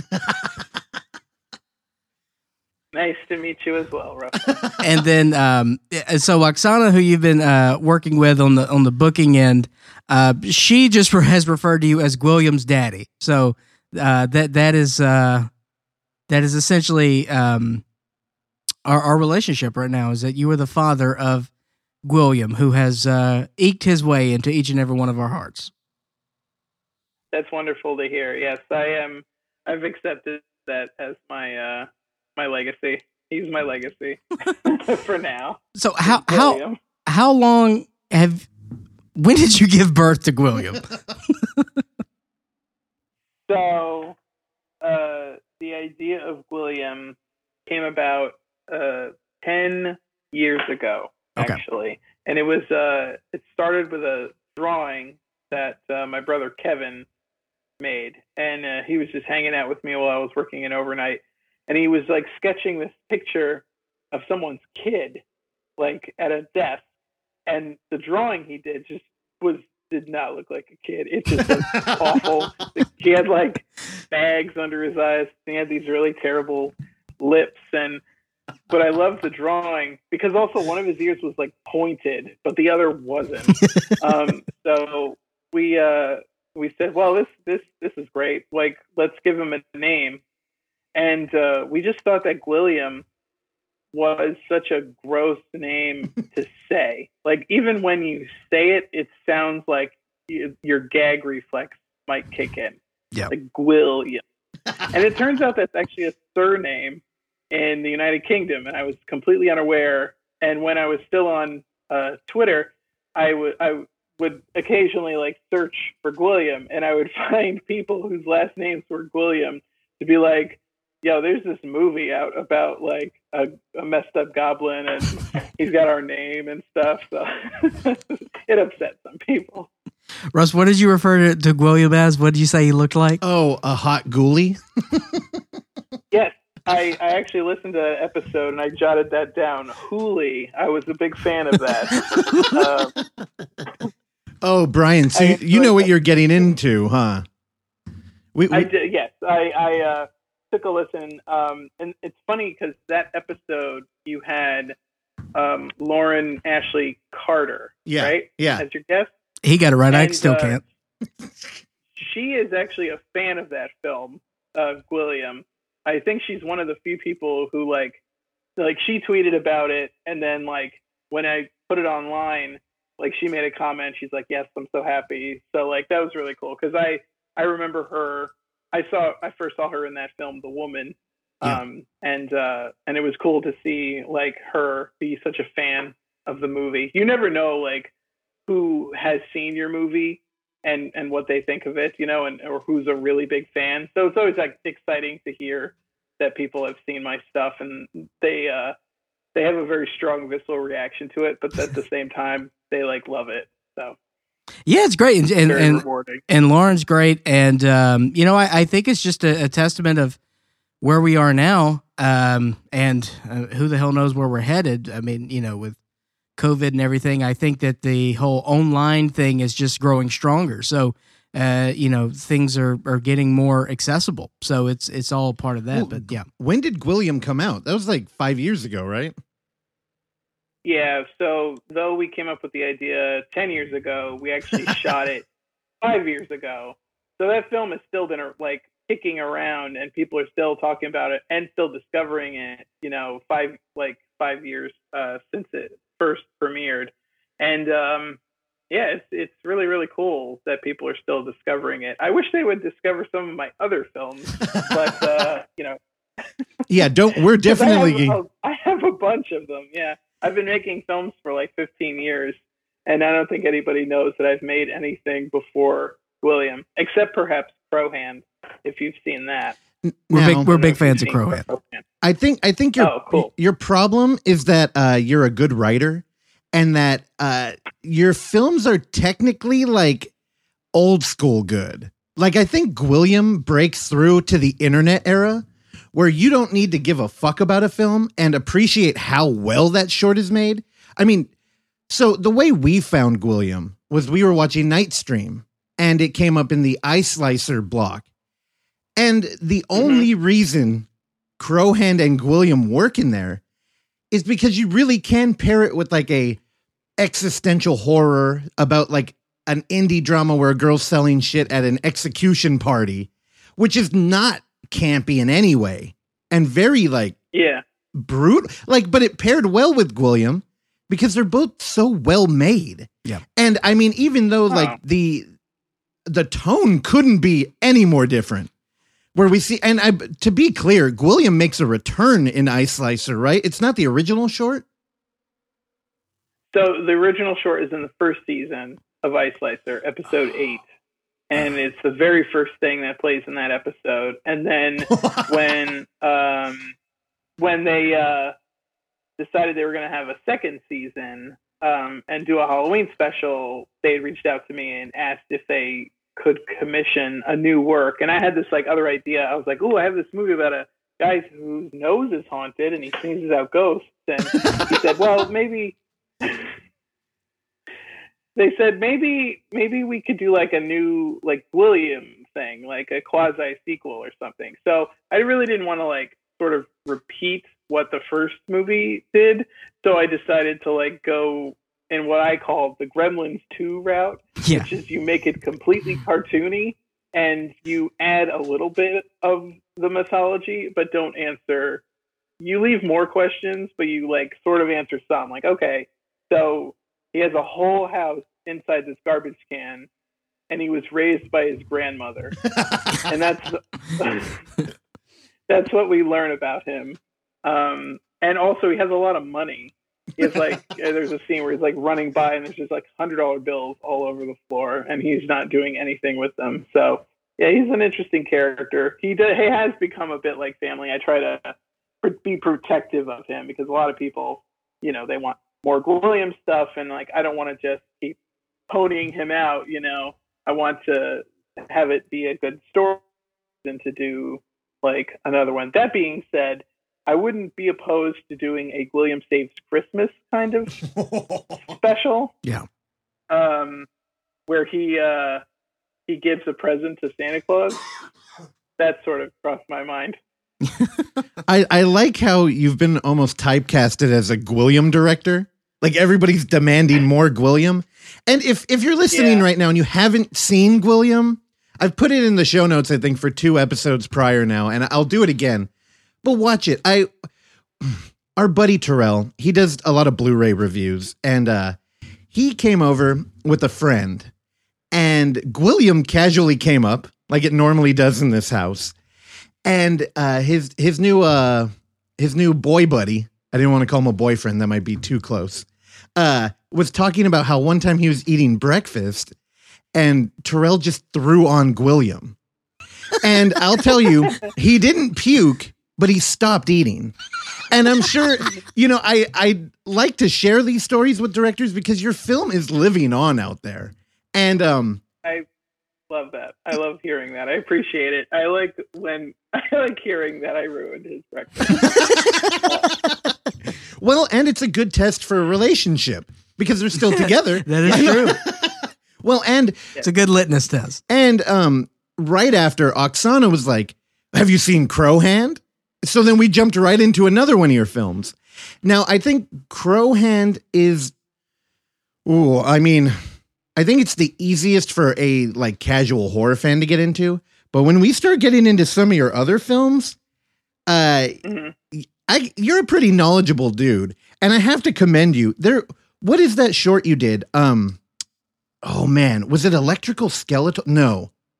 There's one. Yeah, well, that is one of my films. Yeah, it's the one. Okay, I think it is where there's like a generic biker rocker dude in a graveyard. Now, as a self-identifying metalhead, whenever I see a metal exploitation film, I'm always looking for authenticity, and I see that, and I'm like, oh no, what are we doing here? And my God, some of the imagery you have in there, I think he's doing snow angels in a pile of bones. He makes a drum set out of foam skulls. Dude. Yeah. How has nobody ever done that before? It seemed like such a no-brainer. I know. That was so much fun. Gosh, we shot that back in, I think that was 2006. It was like a very cold weekend in October. And we shot them overnight, and that was so much fun filming, especially the drum solo scene. There's actually my brother cut together like a compilation reel of like outtakes or like never before seen takes of Electrical Skeletal, and the whole of the drum solo is there, so you can watch the process, and like you can that's really fun to watch because he's just doing this thing, and like the camera, I'm telling him to. What did I say? I say hickadoola, which was like a Family Guy joke where it goes like woo, woo, woo, and zooms in and out really fast, like back and forth. And he's like, I don't know what that is. And I was like, zoom in and zoom out. And then like fog started coming in, and like he shook the camera a certain way. And I said, do that again. And then we caught this like magical scene where he like smashes the drum set. And I was so happy to catch that. That was a good time. Yeah. And again, these films are short films. There's not a lot of commitment here, and I'll link them all. But can you tell me a little bit about how you met up with Ice Slicer? I'd never heard of them before, but that block they did in Nightstream I thought was amazing. So the first Ice Slicer was done by Dan Schoenbrunn and Vanessa McConnell. Dan is now Jane. So I think they might be working on the second season now, or they might start prepping the third season. But Gwilliam played at the 2016 Slam Dance Film Festival and the South by Southwest Film Festival. And I think that's when Dan at the time reached out to me and asked if I would be a part of this whole show that they were putting together. And there were a lot of great filmmakers that they were like putting together. And it's funny, when I came out with Gwilliam and all of a sudden it was playing at these very big places, it felt like I finally got in at the cool kids table or something. Cause I was like, meeting all these great talented filmmakers. Cause among the people invited to be part of Ice Slicer is like David Lowery, who was supposed to come out with The Green Knight this year and did a ghost story. And then Ari Aster, who did Hereditary and Midsummer, had a fantastic short film called The Strange Thing About the Johnsons. And there was just a lot of great filmmakers that were invited to be part of it, and I felt like, wow, they let me in, and I'm like the real like low, no budget weirdo, filmmaker, because I was making films about like skeletons attacking metalheads in a graveyard made of like foam headstones, and like I was doing killer robot movies, and then I don't know, something struck a chord with Gwilliam really struck a chord with people for some reason. They really liked it. I mean, it's what's funny to me is like Gwilliam to me is about like guilty pleasures. I always go with the story of like I go to the grocery store and I see Nutella and I'm like, well, I love Nutella, but if I buy that jar, that will be gone, in maybe a couple of days, and I'm going to feel awful because I'm going to eat it it's going to be very, very awful scene. And you're disgusted with yourself and you feel all the shame and guilt. But, when you go back to the grocery store, you're like, the Nutella's still on sale or something, and you want to go back and get it. So that's sort of like the analogy with Gwilliam is the guy encounters this thing, he's repulsed, then he's into it, but he's also disgusted with himself. But then he like calls him at the end. And so it begins this like sort of like tryst of like doing something and then feeling bad and going back to do it again. I think when I was at Q&As for the festival, people are always, they always want to be funny and they're like, what's the matter with you? Why would you come up with this? And blah, blah, blah. And I said, well, I just wanted to make a film that, everybody could relate to. And then I just sort of. I think your genius, it comes in with the way that you present that end scene. It's not just, cut, he's in a hotel and he calls Gwilliam. He takes a shower and he gets in bed and, God bless William. How do you say his last name? Tokarski. I mean, I think he looked as pretty as he ever has in that moment. Yes. Oh, excuse me. And then, we get to linger there for a moment and see it. He's working through it in his head and he ultimately gives in. And I think the best thing is we've shown it to several people now. They're always like, why does he call him back? And I mean, it's an answer you don't want to just give somebody. Yeah. Well, I mean, maybe he enjoyed bulging out of the back of his head. Yeah, maybe it felt really, really good and he wants to pursue something, he wants to make, turn it into something more. I don't know. I always had the idea, because the end of the movie has this like thumping dance music over the credits. And in my mind, it was never like explicitly conveyed in the film, but I always like thought in my mind that their first date was they go out dancing. Oh, in my mind, that's the techno song. See, no. See, in the movie playing out in my head, I thought after the end credits, the music, I thought it represented like I'm going out again and I'm going to have a couple drinks and I'm going to hit up Gwilliam. But I imagined that, if he were looking for something more, Gwilliam would shut him down. And I thought Gwilliam had turned down a bunch of people. Like, I'm just like Gwilliam's he's a hot ghoulie. He's got a long list of dudes. And I imagine he only gets rid of them after they get feelings. It's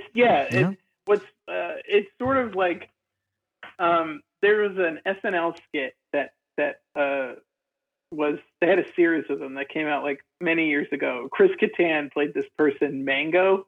Yeah. And and he always like attracted these like handsome celebrities, and they were like they couldn't get Mango out of his head. And that sort of like idea was in my head regarding Gwilliam, is that yes, Gwilliam has many gentlemen callers and people who want to pursue him more. Even the inmate at the beginning, it's sort of that cycle where he's letting him know, go to this place because it's going to be great. And the way he sort of like looks up and like he's like the best, it's because he's encountered Gwilliam before. So it's not like overtly there, but it's sort of subtly there. Is that he was a previous gentleman who pursued Gwilliam.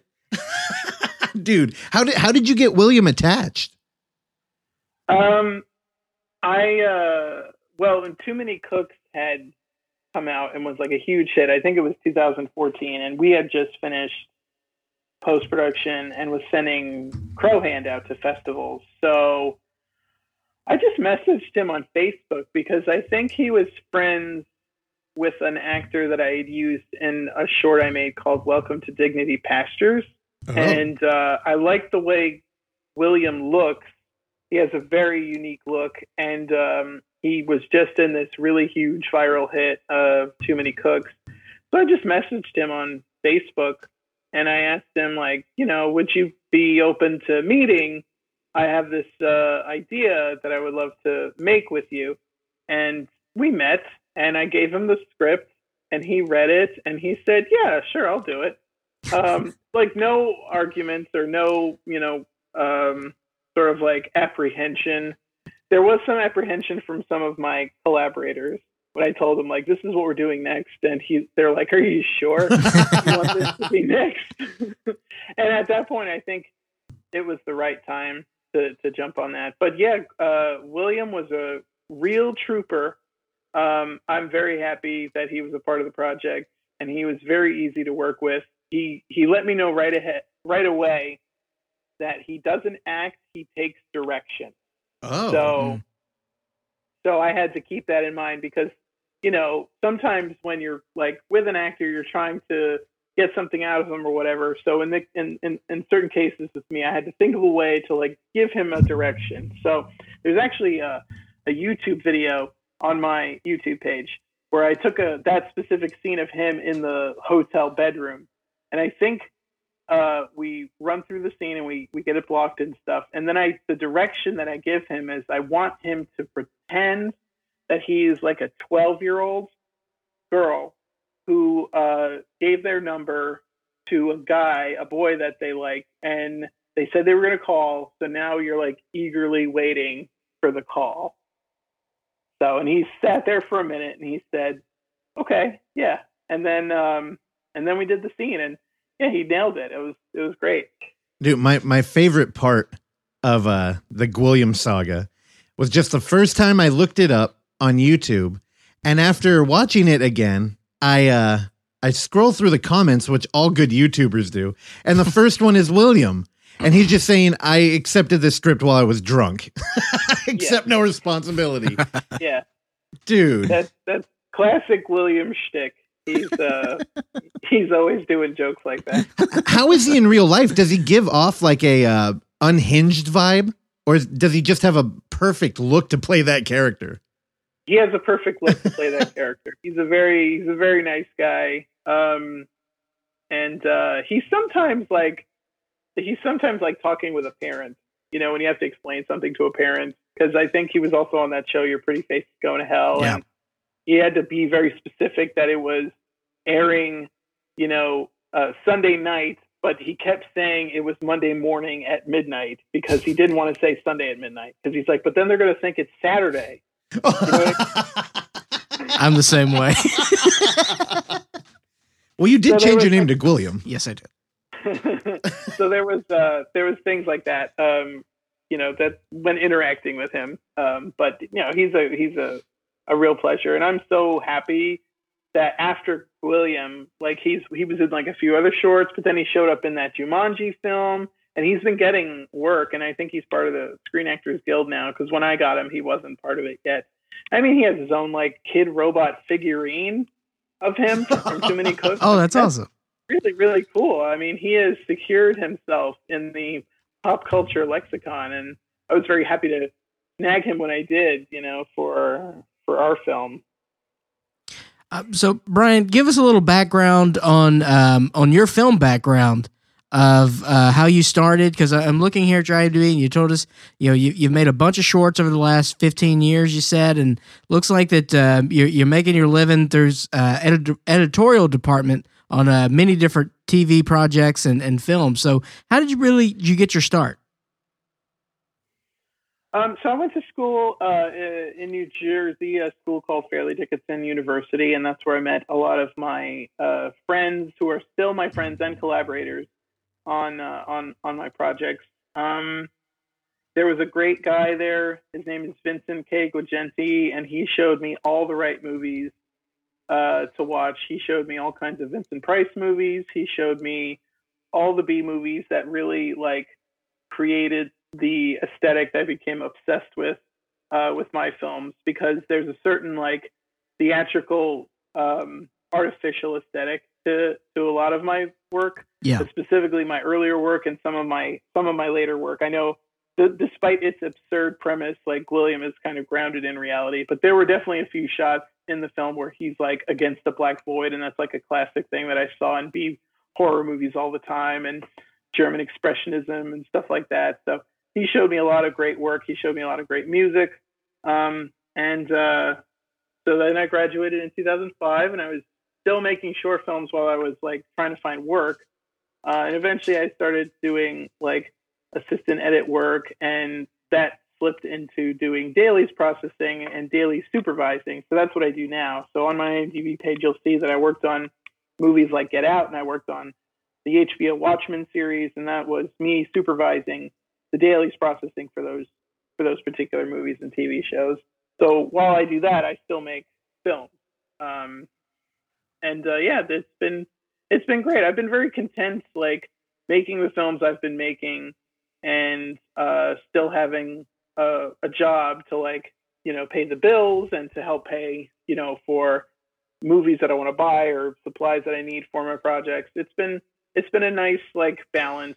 And sometimes when I was younger, I was like waffling, like, oh, should I try and do this full time? But I became so happy with the stories I was able to tell so freely that if I were to try to make stuff in the system or whatever, I just feel like I would be met with so much, so many obstacles to try and like tell the stories that I want to tell. Because, they're obviously very unusual and potential. I don't know if you guys seen the another film that I did. It's not exactly a trilogy, but there's like 3 movies that I made back to back. There was Crowhand, there was Gwilliam, and then there was BFF Girls. And I don't know if you guys have seen that. I've not seen BFF Girls. I have gone back through your channel and checked out most of it, though. I'm going to make a note too. Oh, yeah? Yeah. Cool. There's all of my stuff pretty much is available for free on my Vimeo page, or you could just go right to my website, brianlonano.com, and all the stuff is there. But there's a few that are like on demand that you have to like rent. But BFF Girls is one of them. Oh, rad. No, I'll definitely check that out. So Brian, for all of our listeners who may not have an intimate knowledge of how TV projects and film projects work, what exactly are dailies and what are your responsibilities with those? So dailies is this like strange membrane in between production and post-production. We are the ones who take what they shoot on set, we convert it into a file that the editors then work with, and we apply any kind of color correction that was done on set, and we sync the sound, and then we create these files that the editors can start working with. And we also create like viewable dailies like on a website that we upload to, and then like executives in Los Angeles can watch them and stuff. So that's what we do. So you're like the sheriff of purgatory. Yes. I like it. No, that's what it says under my business card. Now, is that job like, are you really making raw footage more palatable for people who don't know how to look at raw footage, or are you actually creating something that's later going to be used? Well, it will be used by the editors, but eventually there will be an onlining process where they take their edits and they create a file called an edit decision list, and then they go and they scan and find the original files and then put them on a timeline. So all the original files that were shot are now viewable by the final colorist and the final conform editor, and then they can like put the movie together. So that way when it goes out in the theaters, it looks like as pristine as possible, because the files that we make are like a small kind of proxy file compared to like a final or a camera original file. So for instance, it's not out yet, but I supervised dailies for the Halloween film that's coming out next. It was supposed to come out this year, but rad.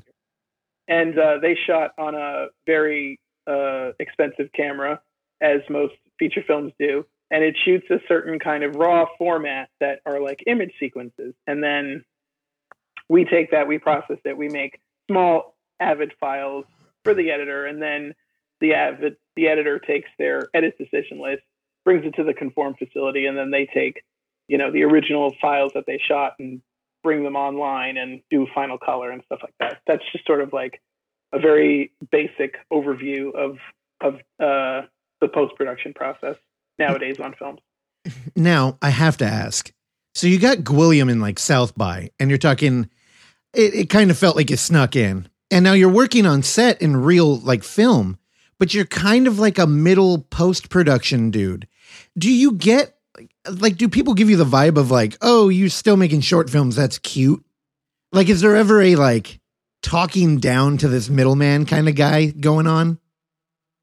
Well, I don't normally tell like the filmmakers that I do films myself. But sometimes in the film community, like filmmakers themselves could have like, it's not necessarily like an intentional putting down, but they basically ask me like, so when are you going to finally make a feature? And, I have tried to develop some of my short films into features, but the reality is like, I saw them as short films. I completed them as short films, and there's not much left that I really want to tell. So there were a number of projects that I considered developing into features. One was Attackazoids, which was this killer robot movie that I did. Another was Martian Precursor, about a homeless man who was tormented by transmissions from the planet Mars. And then one was Crow Hand, maybe, but I made a joke that like the feature would just be like the first 2 minutes of Crow Hand, and then the rest of it is him just going through his normal life, but with a crow hand. So it's like very.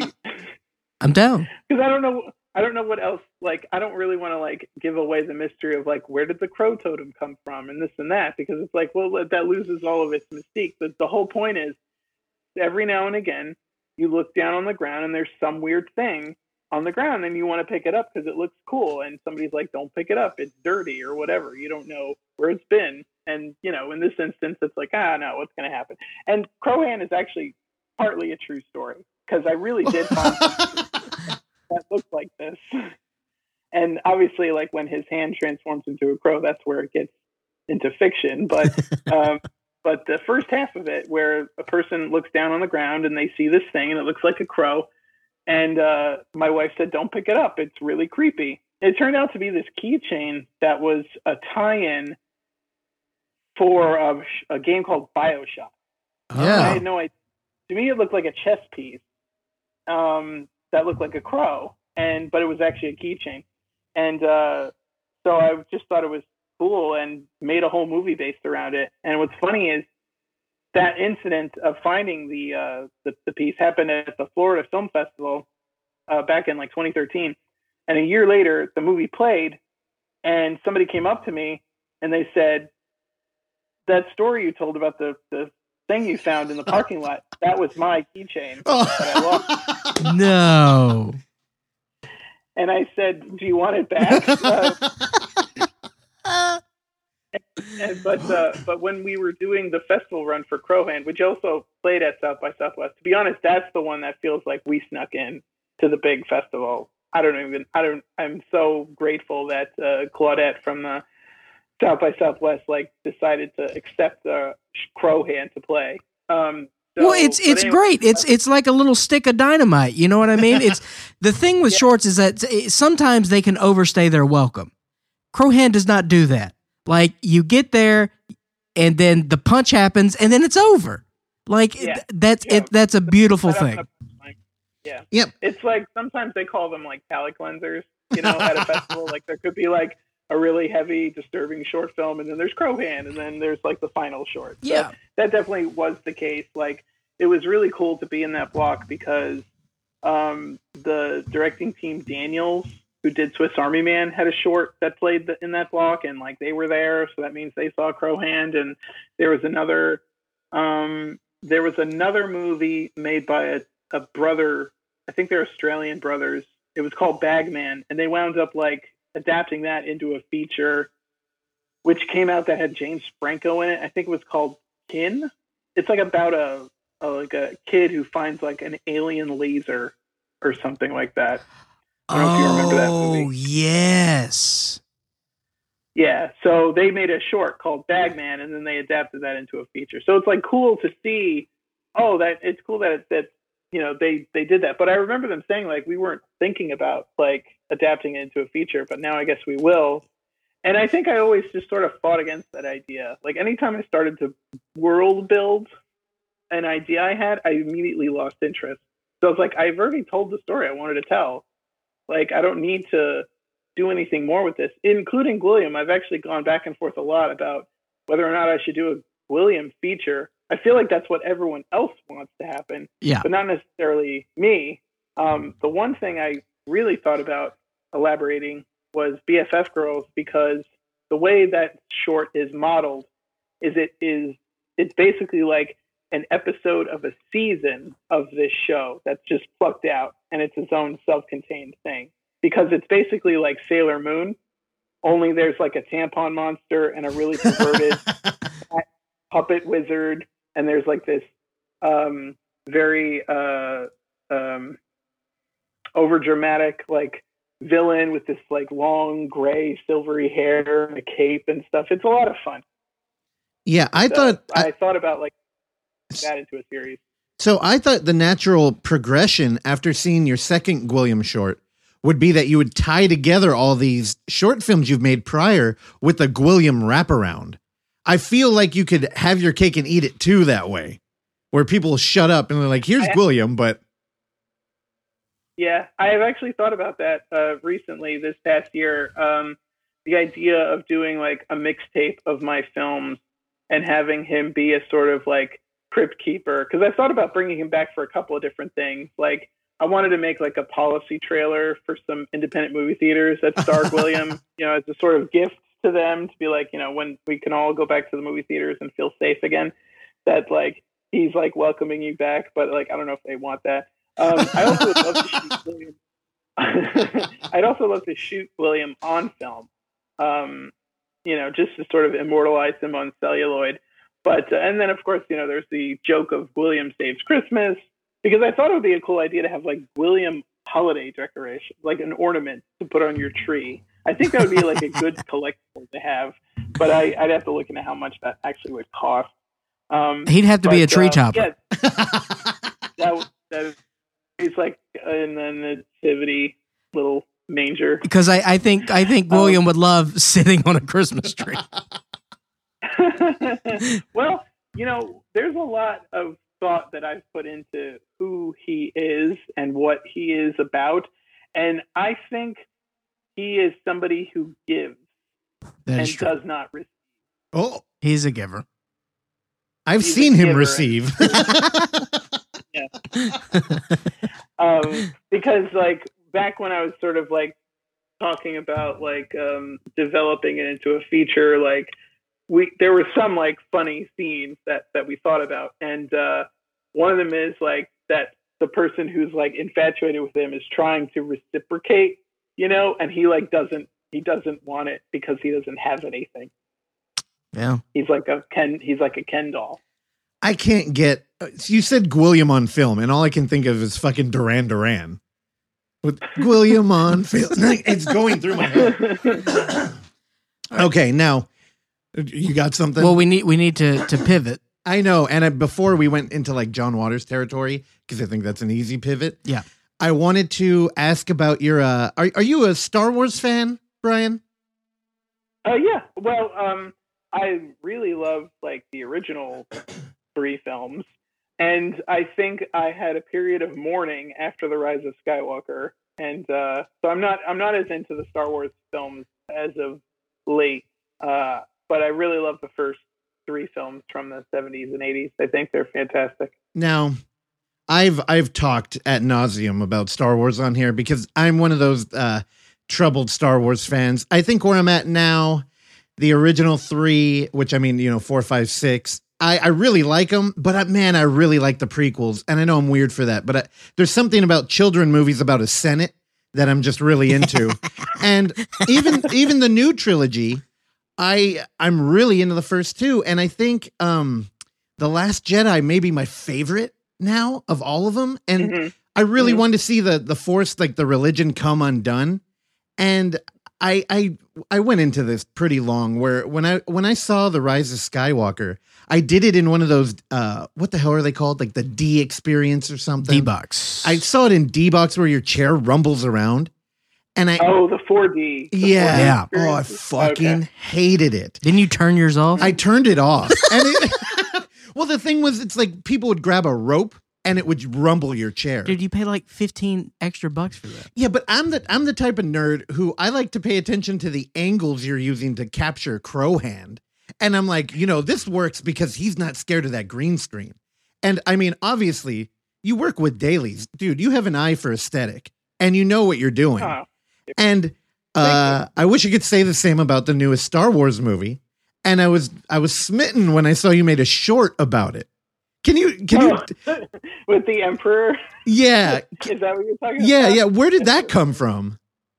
Well, that came out of my frustration with that final movie. Like, it just felt like let's say, okay, so The Force Awakens, pretty good. It did what it had to do. It got people like into Star Wars again, because I know there's a lot of like hate for the prequels. Yeah. I don't hate the prequels, but I don't think they're great.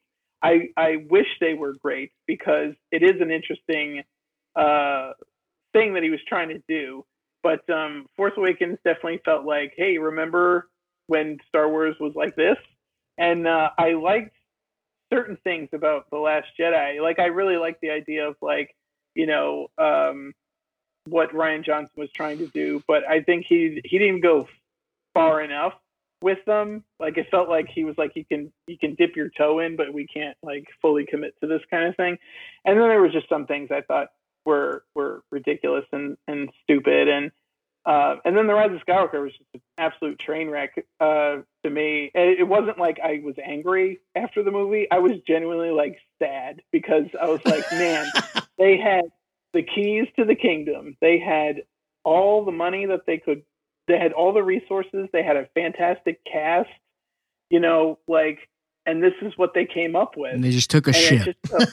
I just felt so disappointed. Like, as a filmmaker, I felt like so frustrated because like you guys could have done such an incredible job and you didn't. I think, personally, I've said this, like I've had discussions about this, like not on podcasts, but what I would have thought would be great is like the character of Finn could be both Finn and Rey, Like, I love the idea of like a person who was forced to become a stormtrooper to like leave that and rise up to become like the leader of the resistance that would topple this threat. I think that's a great hero's journey. They don't have to just do what they did with the last one. Like, there's just so many things in The Rise of Skywalker that I just hate. Like, I'm the spy. Like, that's a line in the script. I am the spy. Like I like stupid dialogue in my films, but like they're supposed to be stupid. That was supposed to be like taken seriously, and I don't know. And then just bringing back the Emperor just felt like this Hail Mary effort because Snoke died. What I thought would have been another cool thing is if the First Order wasn't so imperial already. What I really liked about the Watchmen series that came out last year. Did you guys watch that? Loved it. Yeah, it's great. I liked that the threat in that was some kind of like ragtag terrorist group. And I thought the First Order could be it would be more interesting if they didn't have like Star Destroyers already. They had a ragtag where they were able to like hijack a ship, and that's like, now we have a ship and we can go get another ship and something, and like build up. Or they do something very they do something very big in The Force Awakens, and that attracts the attention of somebody like Snoke, who would like, well, I have all this money and I can give you money for ships and stuff like that. I thought that would be an interesting thing, as opposed to just being Empire 2. It could be like the rise of a potential new Empire threat. So I don't know. Yeah, I when I started doing that morning zoo thing, it's got to be a few months ago. I played a clip of Daisy Ridley describing what it was like on set. And I forget who she was interviewing. She was talking to the guy who did the voice for Olaf, right? The snowman. I forget who that guy's name is. Oh, yeah. Yeah. Josh, Yeah, there you go, Josh. I guess they're homies. And she just described it as, they didn't know what they were doing until they got on set and they had the new rewrite that day. So I think, you saying that you write dumb lines, the thing is you have a vision though. It's not. Yeah. That's not like. Yeah, well, I mean, J.J. Abrams truly is a bad robot. Yeah. Thank you very much. Good job there. All right, but now. That's it for me. It's high note. I'm sorry. When I but to go back to Camper. Sorry. Go ahead. No, when I saw your short on there, it was so out of it. So you have a broad range of mood and the way your films look, and that film stood out. And I mean, I was looking at your personal YouTube page, so you had like outtakes in there. I think my favorite one I saw was the Attackazoids logo. You threw up, you playing with like mist and fire, and then there was that weird Star Wars Palpatine one, and it just felt full of like hate. And I'm like, what better way to film a Palpatine action figure than a short actually motivated by hate? So I just had to bring it up. Oh, well, thank you very much. Yes, it was motivated by frustration, and it just, that whole thing in that movie of having all those Star Destroyers, it literally just felt like kids playing Star Wars. And like one kid doesn't want to follow the rules. And he's like, I'm all the Sith and I have 50,000 Star Destroyers and I'm going to get you, And it's just like, it just felt like this isn't written. This is like J.J. Abrams and Chris Terrio sitting on the floor with a bunch of Star Wars figures. And they're like, so what do we do? Now, this being the episode that is going to come out on Christmas Eve, Brian, we gave you the extra responsibility of bringing some holiday horror films to the table, which you suggested 3. And then based off what I can see from your T-shirt, I believe, is that a Christmas Evil T-shirt? Yes, it is. Which I just watched for the first time last night. So I think that's a good.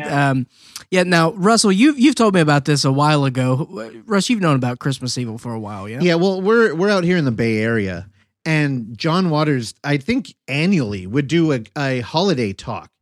And I'm sure Brian, he loves the hell out of Christmas Evil. And actually earlier, I had a segue that I was going to try and tie in John Waters' new favorite film, Butt Boy, who we talked to Tyler, the director, on the show. And I wanted to pitch to you Butt Boy because I think you'll appreciate it. Earlier, when you were talking about turning one of your shorts into a feature, that guy made a short that was, a minute long? Yeah.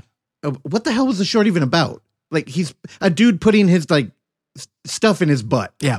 Turned it into a feature, and it became that is a stone cold procedural. It's played straight the whole way through. And you want to talk about making something dumb but with intent. And I think you could do it. Like, Tyler did it, and I fought watching that movie because of the title for so long. And now I love it, and John Waters does. So I just think you have the potential to be the new John Waters fan favorite.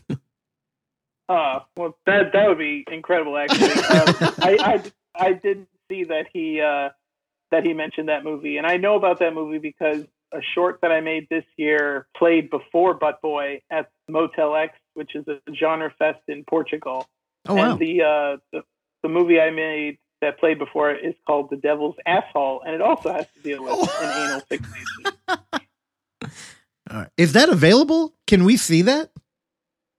It is not available yet. It may be available soon, but I'm actually not. I can't talk about it just yet. Okay. There may be a future home for that movie somewhere. And once that's firmed up, I'll definitely let you know. But let me, if I may, just talk about The Devil's Asshole a little bit. We made that last year as part of a one of those like timed film competitions, like a 48-hour film challenge, but it Sure. wasn't a 48-hour film challenge. It was done in 13 days for my friend Blake's film fest in Georgia called the Buried Alive Film Festival. And so the rules of that game or that challenge are you draw a horror subgenre out of, a hat, and we got Demon, Devil, Hell, and then you have to draw a subject card from Cards Against Humanity. And you could pull one, but if you don't like it, you have to, you can put it back and you can pull another card. But once you get that, you have to do that card. So we got the first card we got, I wasn't too into, and then we put it back and we pulled the next one. And the card we pulled up was the LGBT community. So I said, okay, so we have to come up with an idea involving Demon, Devil, Hell, and the LGBT community. So, and we had 13 days to make this film. So what we wound up doing was a story about a woman cooking a pot of chili for an LGBT community chili cook-off and breakdance competition in time for Halloween. And she comes across a spice in her cupboard called the Devil's Asshole. She puts too much in, and she summons a demon. And the demon has a very major anal fixation that he's in denial about. Brian, I thought you just said you couldn't talk about this short. I can't talk about where it's going to be. Okay. But I can talk about the story all I want. Because, so we made this film, and we did it in 13 days, and it played the competition. We won runner-up, which is fine. But usually, I like to have my films out there, playing film festivals. But this year was so strange because of COVID. But there definitely were a few virtual screenings, and but then we got an international premiere at Motel X, and it played before Butt Boy, and then most recently, it was part of the Joe Bob Briggs Haunted Drive-In event. Oh wow! That happened. So the Devil's Asshole got to play on Halloween night at the Rose Bowl. Wow! This stupid movie that we made in 13 days, and. That was great. So I was really excited about that. Right now, there's no upcoming festival screenings. I think it just played in Brazil, and they actually asked me to film an intro, and they were like, "We love your film. It's funny, and our president has an anal fixation too." Ha ha ha. So I was like, "Sure, I'll record a video about the Devil's Asshole." That's cool. You played the Rose Bowl, man. That's cool. You're like the Ohio State Buckeyes. I know. There's all these little milestones and merit badges that I've had in my career, which is I'm so happy with my whole filmmaking career. There's all these little things that have happened, and it's this is not confirmed, but someone told me that it's possible Drew Carey saw Gwilliam. I don't know, but it's really exciting to think about what Drew Carey thought when he watched Gwilliam. Maybe could get you on the Price is Right. Yeah, that'd be great. I'll make it worth his while. I'll bring the Gwilliam puppet. Oh, that'll boost the ratings right back up. Right, exactly. The Price is Right. Now, Brian, I asked Oksana to reach out and see what your favorite holiday horror movies were, and I believe the three you came back with were Christmas Evil, which is why I told Clark he needed to watch it. Blood Beat, which is that's a weird one to pick. And Russell, you steered me away from Blood Beat. I didn't think you would like it. I personally love Blood Beat. It's challenge accepted. It's one of those films that's so disorganized and strange that it falls out the bottom of a poorly made film and comes on top of this is high art. And I totally stand by that. Now, Blood Beat, is that a cop on a beat? Is this Brian, you want to take this a cop drama? Here, I have the Blu-ray so you can look at it while he I'm out. Yeah, Brian, you want to set that up? The cover is not very take the slip off. Vinegar Syndrome put out a beautiful Blu-ray. Do you have it, Brian? I have all three of my picks on Blu-ray from Vinegar Syndrome. They're all Vinegar Syndrome releases, but yeah, Blood Beat I came across a couple of years ago, and I had heard about a horror film involving a samurai set at Christmas, And then, as I'm watching it, it's like set in Wisconsin, and it's getting more and more strange when you find out that the director is French. Yeah. And he came to Wisconsin to make this film, but he edited and did the special effects in Paris. So he became very intriguing to me. So I actually watched this film not once, but twice this week. I watched it once, like, just to watch it again and to revisit it, because there's a lot of like wonderful choices and intent. And then I watched it again with the commentary, which is in French, so you have to read the subtitles as the movie's going. And he's such a fascinating like director. Everything he did like had a point, and like chose this. Like he's like, I really wanted this Prokofiev music, and like this scene in the kitchen is so important because American kitchens are like such a important thing to me, and this and that, and like everything he did, like there was a reason it was there, and he really felt like serious about it and committed to about it, but it's in service to is this really bizarre movie involving a samurai ghost terrorizing a family in Wisconsin around Christmas, and he reminds me a bit of myself and like the things that I do in my films. It's like, for example, going back to Crowhand, it's a very small detail that nobody really notices, but the man is wearing a taco shirt and the woman is wearing a shirt with pineapples on it. And the whole thing in the back was those characters are on their way to a food shirt themed party and they're running late, and that's why she's upset with him. Okay. Damn, you ended with that. Now I'm distracted. Oh man, I love watching films that are confusing. At least, unless you give them like a very deserved focus and attention that a lot of people just can't spare anymore. And I find myself upset whenever like a YouTuber or somebody will make a explained video, and I really hate it when they ruin the enigma. Now, does the commentary help the screening of the film, or does it kind of like take away the mystique? It does not. It doesn't add anything as far as like why there's a samurai, okay, or anything like that.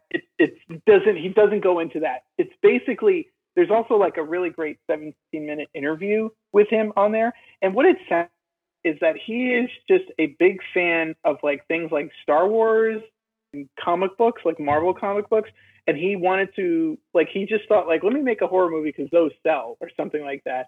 And his father's like a producer and a filmmaker himself. So I think he was just trying to make his own weird, like, sort of mythology tale about like this family and their relationship to this, samurai and stuff like that. And it just made me love him and love the film even more, because he's got all these ideas, and I'll say that like it doesn't succeed, and because it's very like, and people are like, "What the hell why is there a samurai in the middle of Wisconsin?"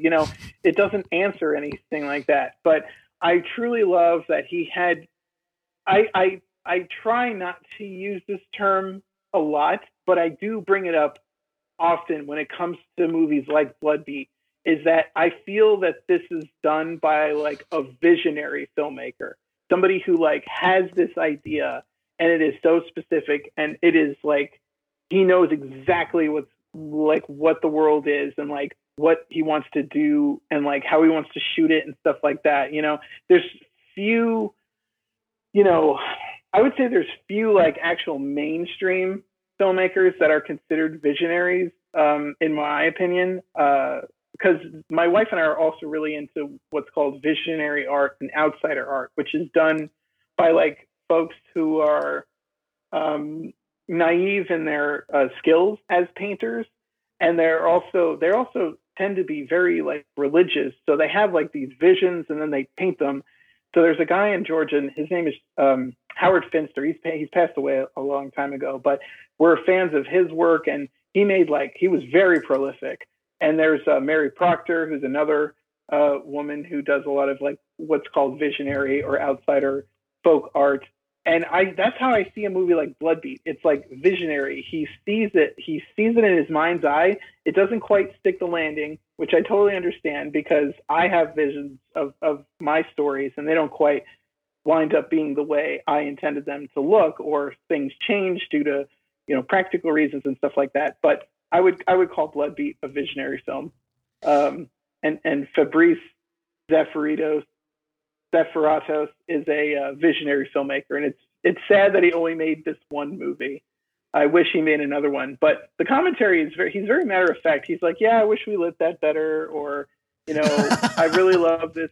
It's very this matter of fact. He's like, I was really into Star Wars at the time, and I wanted to do something about family and this and that. So I don't know. Maybe I'm overhyping it, but that's just how I feel about this movie. I just think it's a very bizarre masterpiece. I think you said it right before, where it goes past it's so weird and bad that it goes right back up to like high art, because it does have that European art film flair to it. I mean, there's lots of very interesting choices that are in this movie. Dude, and I love it highly. I love hearing you go on and on about Bloodbeat. It's such a weird film, and it's really hard to articulate, I think, why people like us are drawn to this kind of art. And I'm even more curious because just your job with dailies, I imagined you would get burned out looking at visual art. But I mean, even I know nobody can see this, but in your room, you're surrounded by canvas art and framed work. Is that art from Outsiders or outsider art? I'm new to the concept. Yes. So there are a few pieces that are from outsider artists. We go to some fairs sometimes, like art festivals, and we pick up art. But there's a few on the wall that my wife has done. There's this one of the giant woman. There's these two of the cats, and then these rabbits down here are hers. But this fucked up looking cat and that face and this one, those are all done by artists that we have met at the festivals and like picked up their art. And there's also some other stuff over here. Like there's some really fun pieces. Yeah, my wife and I love this kind of art, and we try to fill our walls with stuff. I'm going to show you guys this, but obviously it won't show up on the podcast. But we have this whole other wall full of stuff wow over there, and there's just a lot of art on the walls, and a lot of it's by my wife, who's very into the outsider art. And we actually took a trip to this great museum in Baltimore called the Museum of Visionary Art, and it's got tons of this kind of stuff. So, but that's how I view stuff like Bloodbeat, and Christmas Evil. Even is like that guy had a specific vision, and I can't wait to dive into Christmas Evil because it has become one of my favorites, and we watch it multiple times around Christmas. Now, what makes Christmas Evil one of your top three? Well, I would say of the top three, it's number one. Oh, okay. And that's because of Moss Garcia. Oh my God. That's my favorite. This marriage to this film began 10 years ago. Again, same year as Gwilliam, oddly enough. My wife worked at an animation studio in Brooklyn when we were still living in New York at the time. And for the day before they went on break, the owner of the studio had them watch a movie, and it was Christmas Evil. And she said, "You have to see this movie." So luckily we found it in pieces on YouTube, and we were just so taken with Brandon Maggart's performance. Yeah. He goes all in. He is so committed, and his choices, his acting choices. I mean, when he goes home after he finds out that coworker duped him into working 2 shifts, and he's just pacing in his apartment, humming loudly, and then he starts angrily humming "Santa Claus is Coming to Town" and crushes the toy, and he's it's just it's really fascinating to watch, the choices the actor made, and it's another film where the director hired a specific DP, because he wanted it to look a certain way, and there's like very well done shots. Yeah. The opening scene, there's a forced perspective shot with like a giant snow globe in the foreground, and then there's like a scene where he flees, and this like the screen door is like slowly closing. It's got a lot of great moments. The ending shot is great. Yeah, yes, the ending shot is incredible. I mean, Brandon Maggart is the movie. I mean, he is so. We do shit all the time that's Christmas Evil related. We say, "I'm sorry, my approach," which is what he says in front of the children's hospital when he's starting to get mad at the security guard, and the guy's like, "Who do you think you're talking to?" He's like, "I'm sorry, my approach is," and then he like goes on. So we say that we have Christmas gifts under the tree that are from Harry. We say like Tori, my wife Tori, from Harry, Love it. And then we always talk about like, if it's not a jolly dream, it's not worth having. I would love to have that art. I would love to have that drawing of the Santa Claus because it's so creepy and it's just so and there's going back to Brandon Maggart's performance, like he does these things that are like, you laugh like when you first watch it because you're like, oh my God, it's so over the top. Like, remember he's looking at himself in the mirror and he does that little like thing with that Santa does with his nose, and there's like the xylophone sound, and then he like does the dramatic like face wipe where he goes from like happy to serious, like I'm transforming for work. It's just so ridiculous. But he comes across as completely genuine the whole movie, though.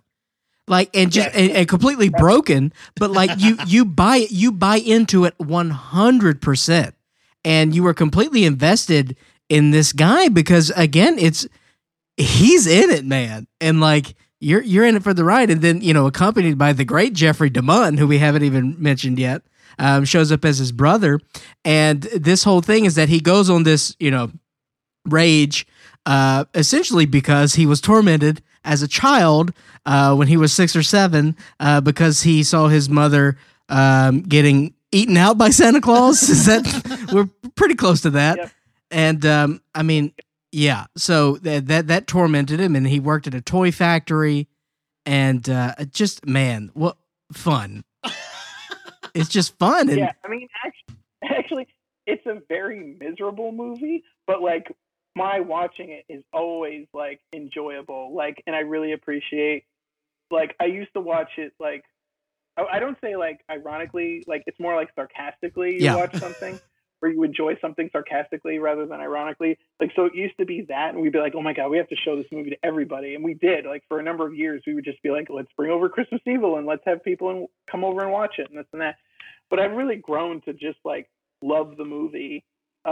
For like as a movie, like not as like just a sort of a sarcastic enjoyment of it. And my viewing of crazy movies like this have like changed, have shifted. It's more like I want to share this with people, not because like, oh, it's so bad and blah blah blah. It's more like, no, it's so unhinged and it's so weird and crazy, and it's very inspiring, because like he wanted to tell that story. And he did.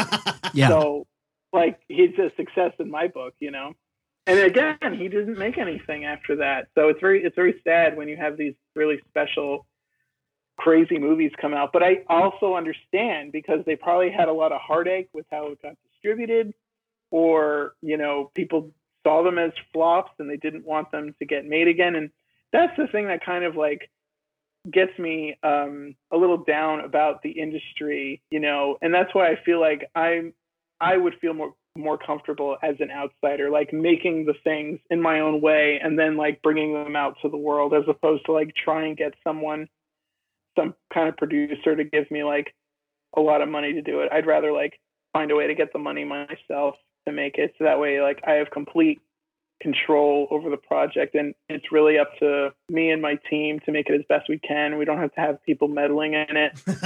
so that's how I feel about it. So and I must talk about one more one more other film before I kind of go into Dial Code Santa Claus. I can't say too much about Dial Code Santa Claus, even though when I saw it last year, I didn't get a chance to rewatch it, but I saw it last year, and I just walked away thinking, this is a masterpiece. Mhm. Like, this film is a masterpiece.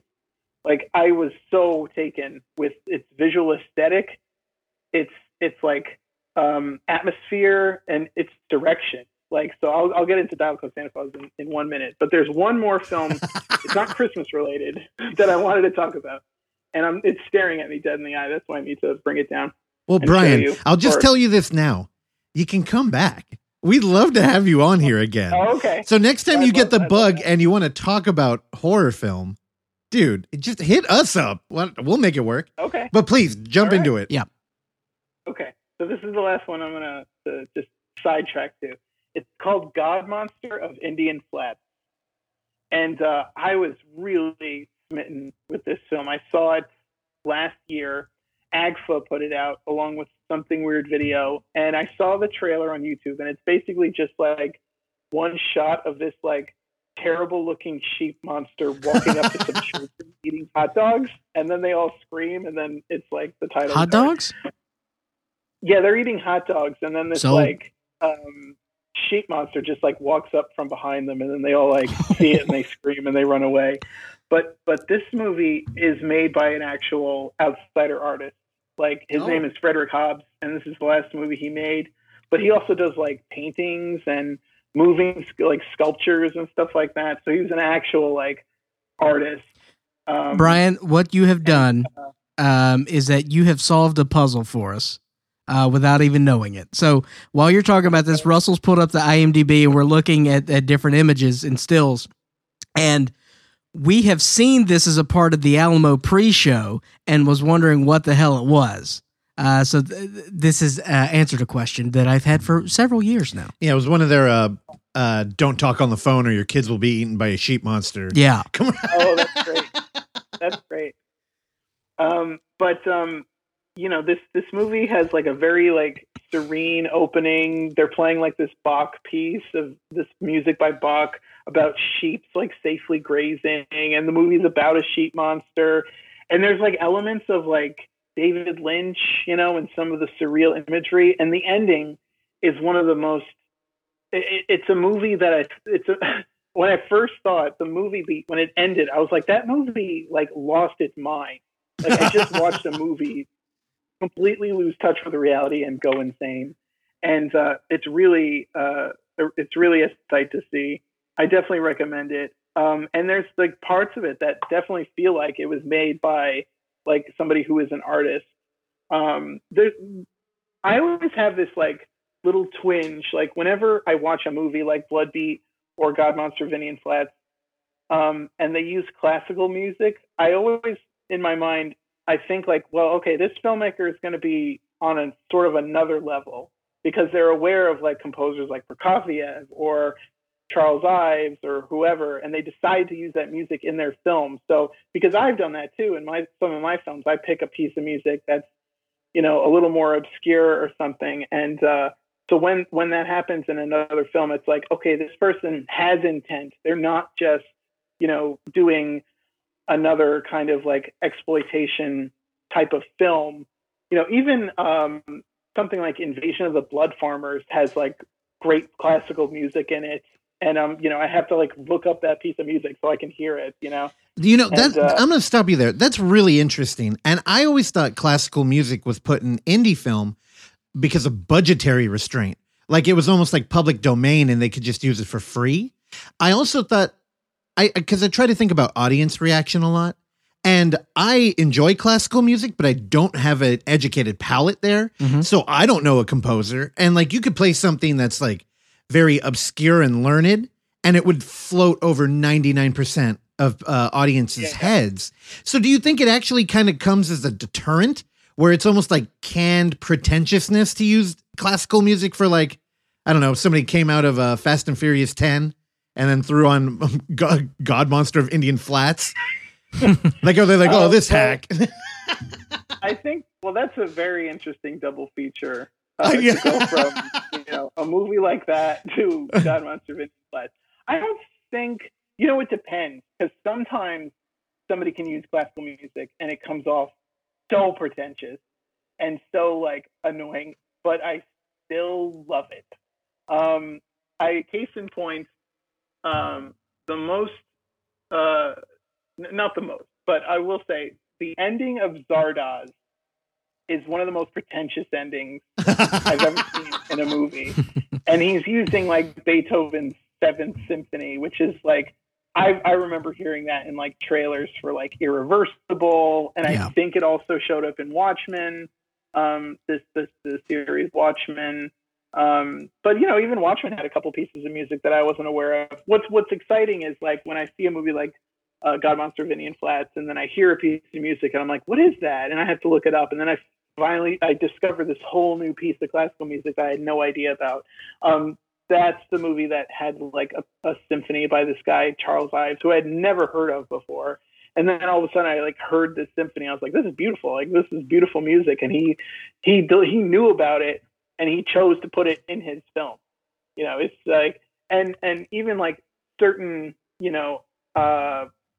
pieces of music like are titled something that may tie in with the theme of the movie that they're trying to convey. So I always feel like there's something there that others may not necessarily get, but I certainly can relate to. For sure. Now, Brian, I got a personal question for you. How old are you? How old am I? Yeah. How old do you think I am? Oh, I don't know. You're hitting a lot of the same wavelengths that I hit. So I want to say early 30s. I am 37. Okay. Now, I only ask because I like watching movies with people, and the only people that can really like nerd out about choices made in Zardoz, they tend to be slightly older. Now, you're not, you don't look it though. And I'm like, you got like an old soul or something. And it's not because they're old. It's because of their relationship with technology. And if you get somebody who's not on their phone the whole time, you can really sit down and like dissect like the choices made in Godzilla. And the people who pay attention to story and script, like all the dudes that I know that are into like creature features, and cause here's the thing. Now, the God Monster of Indian Flats, that looks amazing because there's an amazing suit and we have the cowboy background. But it also looks like a movie that could be very slow paced, and we don't get, we don't get to the candy parts until like the late third act. And whenever I'm trying to curate stuff, I try to know my audience, and I'm like, now I'm getting vibes that you could hang with some like really slow paced shit, which is like Bloodbeat. Like that's not a Troll 2 is what I'm trying to say. No. Yeah. Or like The Room, like those are movies that are constantly making weird choices and can hold, like you could come out of Fast and Furious 10 and go get drunk at The Room, and that's a great night. But if you throw on Bloodbeat, that's now, okay. The three films you picked, God, there's like three different names. What are we calling it? Code Noel, Paracode Noel. Game over. Yeah, there's that one. Yeah. So Deadly Game, Dial Code Santa Claus. Dude, you've kind of got the perfect triple feature, because Dial Code Santa Claus is, you're right. It's perfect. It's just a good movie, and it's really easy to watch. I have not seen. Then you throw on Christmas Evil, which is also a good movie, but it's getting a little weird. And then you got your midnight feature, and you go Bloodbeat. And you're playing Bloodbeat at midnight. We got to do that last, because that's the crowd you want to hang out with. Do you sign off on this order? I think so, yeah, because Deadly Games feels the most like it would have been made by a mainstream filmmaker. Right. I think there's stories. I think the director claims that Home Alone ripped him off. He does. Yeah. He does, because it came out in 89 and then Home Alone was 90. He is fascinating too, because after I watch a movie by someone like this, or the person who made Bloodbeat or Christmas Evil or God Monster of Indian Flats, is that I start to like look them up and try to understand them and like what happened to them and like why aren't they making things or this and that. But like it's so exciting to know that Kathleen Kennedy and George Lucas saw Dial Code Santa Claus Yeah. and then hired him to direct stuff for the Young Indiana Jones show. Like, so that was like he wound up directing some episodes of what is it called? The Young Indiana Jones Chronicles. Oh. Yeah, the Young Indiana Jones Chronicles. Oh, and then he went on to Red Shoe Diaries. Yeah. Hey now. That's my favorite So, like, David Duchovny softcore so porn. That's exciting to see, to know that like Spielberg and Lucas saw Dial Code Santa Claus and saw that he was a talent and hired him like to do that show. I mean, that's a little bit like what happens now with filmmakers. But I think I don't know, it's weird. It's hard to tell because like, it's nice that they chose him to do like television and stuff like that. And then maybe he can like go do more stuff in France versus like, I made one movie and now I get to make Jurassic World. You know, I just feel like that's a huge leap, you know, and I would rather have like a sort of a slow boat to something like that. You know, I've even like had conversations, you know, hypothetical with my wife where it's like, man, if I could just do like one of those movies, I don't have to do any more of them. And I can go back and do the kinds of movies that I want to do. Like I've joked, like I was like, I'll do the Hungry Hungry Hippos movie. And then I can take all that money and I can like go back and make the kinds of films that I want to make. Dude, you got to bring Gwilliam on TikTok. Get the TikTok dollars and then you could go on. So if you had a blank check right now, what is the movie you would make? I would want to make Boogers, which is the movie that I've been thinking about for like the past couple of years, actually. And it's about a guy whose nose is haunted and he sneezes out ghosts and he seeks the help of an ear, nose, and throat exorcist. God, I fucking hate you, Brian. I feel like if you were untalented and I don't know, life dealt you a worse hand, you'd be in this room with us on this show. And it's like, God damn, so we have that, we have a new, I don't want to call him a co-host. His ego inflates really quickly. We hired a guy, Creepy Clark. And when we were talking about, I don't know, maybe putting him on film, then we watched Gwilliam and we're like, oh, somebody already did it. Of course. And I was just like, damn it. Cause we were talking about little puppets. And the voices are not too dissimilar. No. But Gwilliam's just like a professional version. So it's like, thank you. I'll send word to I Creepy know, Clark. don't tell him. and the thing is, I don't know, right when we saw it, we're like, we got to talk to this guy. And Brian, you didn't disappoint. I'm glad. Yeah, I don't know how much I want to go into Code Santa Claus. I know we've done an hour and a half. I know. And we could do easily another. And the thing is, I'm also mad that you have your fucking Blu-ray. Have they been sending those out already? Oh, so I pre-ordered this like back. I didn't get this at the Black Friday. I ordered this like before the Black Friday, like when they announced that this was coming out. That's when I pre-ordered it. But I have a huge like pre-order that I have not gotten yet. But I think it's because I've ordered stuff that's coming out next year, so they're probably just gonna mail me everything in one bundle, which sucks because there's one thing in there that's like a Christmas present for somebody, so they're not gonna get that. Yeah, that's rough. I think Vinegar Syndrome, they're savvy enough where you can select to not have your whole order wait on pre-orders. But yeah, you got to double dip on the shipping. And I've never done it. But I ordered something from Severin and I haven't gotten it yet. And I ordered it like right after Thanksgiving and they said it shipped like 9 days ago. But I checked the status today and it's still like, we made the label for it. So, what'd you order? Frankie and his pals? I ordered, I suppose this will come out before Christmas and hopefully he'll receive it by then. But I bought Cruel Jaws for my friend. Oh, hell yeah. Hell yeah. Oh my God, that was a very special viewing experience. That was great. I couldn't get over, you know what's funny? Like I can talk about a movie like Bloodbeat and say like, this is like amazing and the craft and this and that. And yet when I start talking about like some of the Italian filmmakers, I'm like, where do they get off? Like, where do they have the audacity? like particularly, I was truly floored that they used a cue from Star Wars in Cruel Jaws. I was like, how did they just get away with that?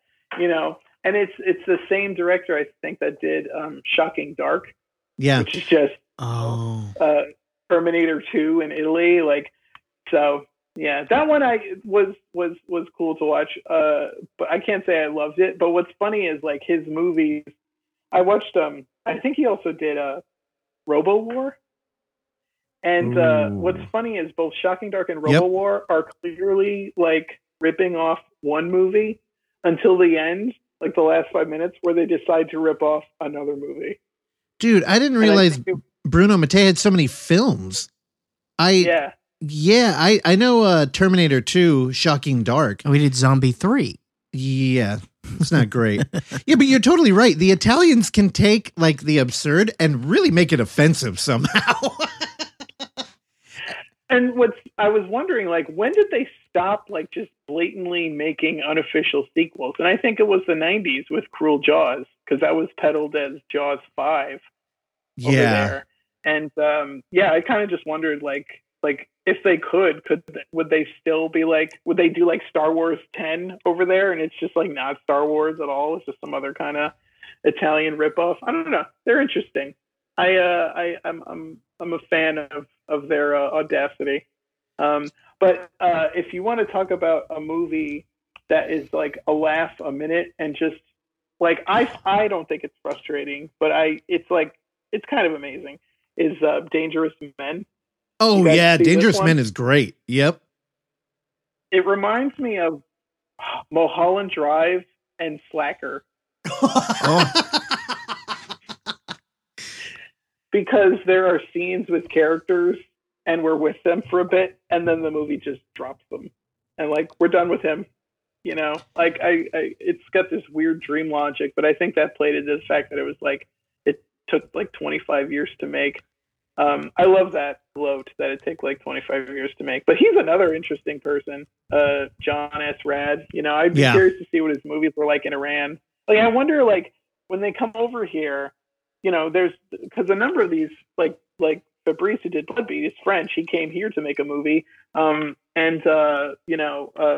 Rad came here, and there's several others, like the guy who did Samurai Cop. Like they've made movies like in their, you know, country of origin, and I wonder like what they're like compared to like their American films. Like, are they also like poorly made, or are they like better? I don't know. It's interesting. Troll 2 is a good example. Because, you know, we got like Demon Dog and we can see other movies that he's made and they're very similar.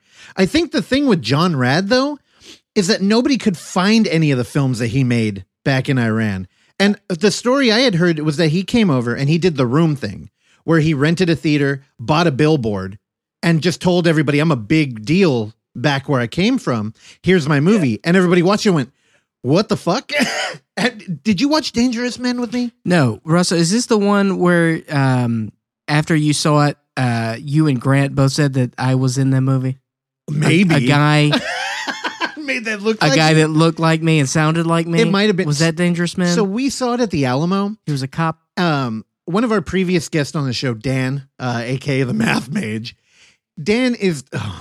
he has weird relationships with movies. He's also not a phone guy and pays. He's the guy that you show a random slasher to and he remembers every character name. Not because he wants to. It's like, it's a mental illness. Brian, he's also a guy where if you go into a public setting, he'll put his bare foot on the table at a restaurant. Yeah. Russell, continue. Yeah. So after watching Dangerous Men, he because we were at the Alamo, he took one of the scratch paper and he wrote a flow chart of what he thought the plot wanted to be. Oh yeah. And so he did a flow chart and a pie graph. And we were hanging out with the program director and he was like, "What's that?" And he was like, "Oh, it's what the director was trying to do with the story." And he went, "Dude, can I see that?" So he took a picture of it and tweeted it on the Alamo account. That's great. Dude. But yeah, that's great. I know we got to wrap up. Yeah. Okay, and because I want to talk to him after we stop recording. All right, briefly. well, we got to record the intro in 20 minutes. I know. Go ahead and do the outro then. No, I thought you were building up to it. No, because there's shit I want to talk to him about, but it's going to be a tangent. Okay. Yeah.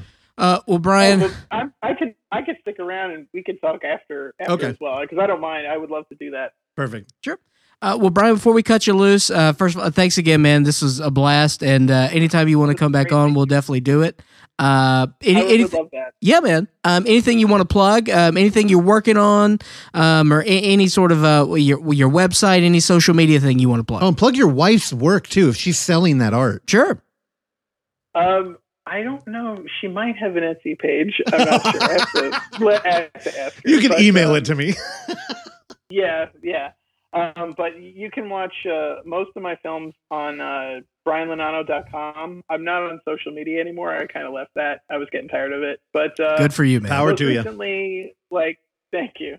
Most recently, we have The Devil's Asshole, which might be playing in festivals next year. And then we also made an Exquisite Corpse remake of the movie Frankenstein, and it's directed by 21 filmmakers, including myself, under lockdown with whatever we could do.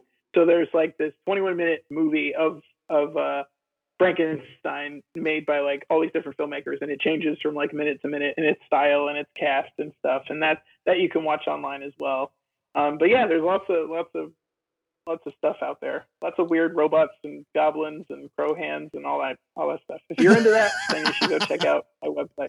Yeah, and Cornstein, I believe Gwilliam makes a cameo. If that's what it takes to get you out there. There you go. Yeah, he's in two. All right, perfect. All right, well, thanks again, Brian, and we'll chat soon, man. Okay, take care. All right. Thank you for listening to Cobra's Crew Christmas Carols album. I hope you had a laugh. And if you are offended by this, then please have yourself a happy holidays. Bye.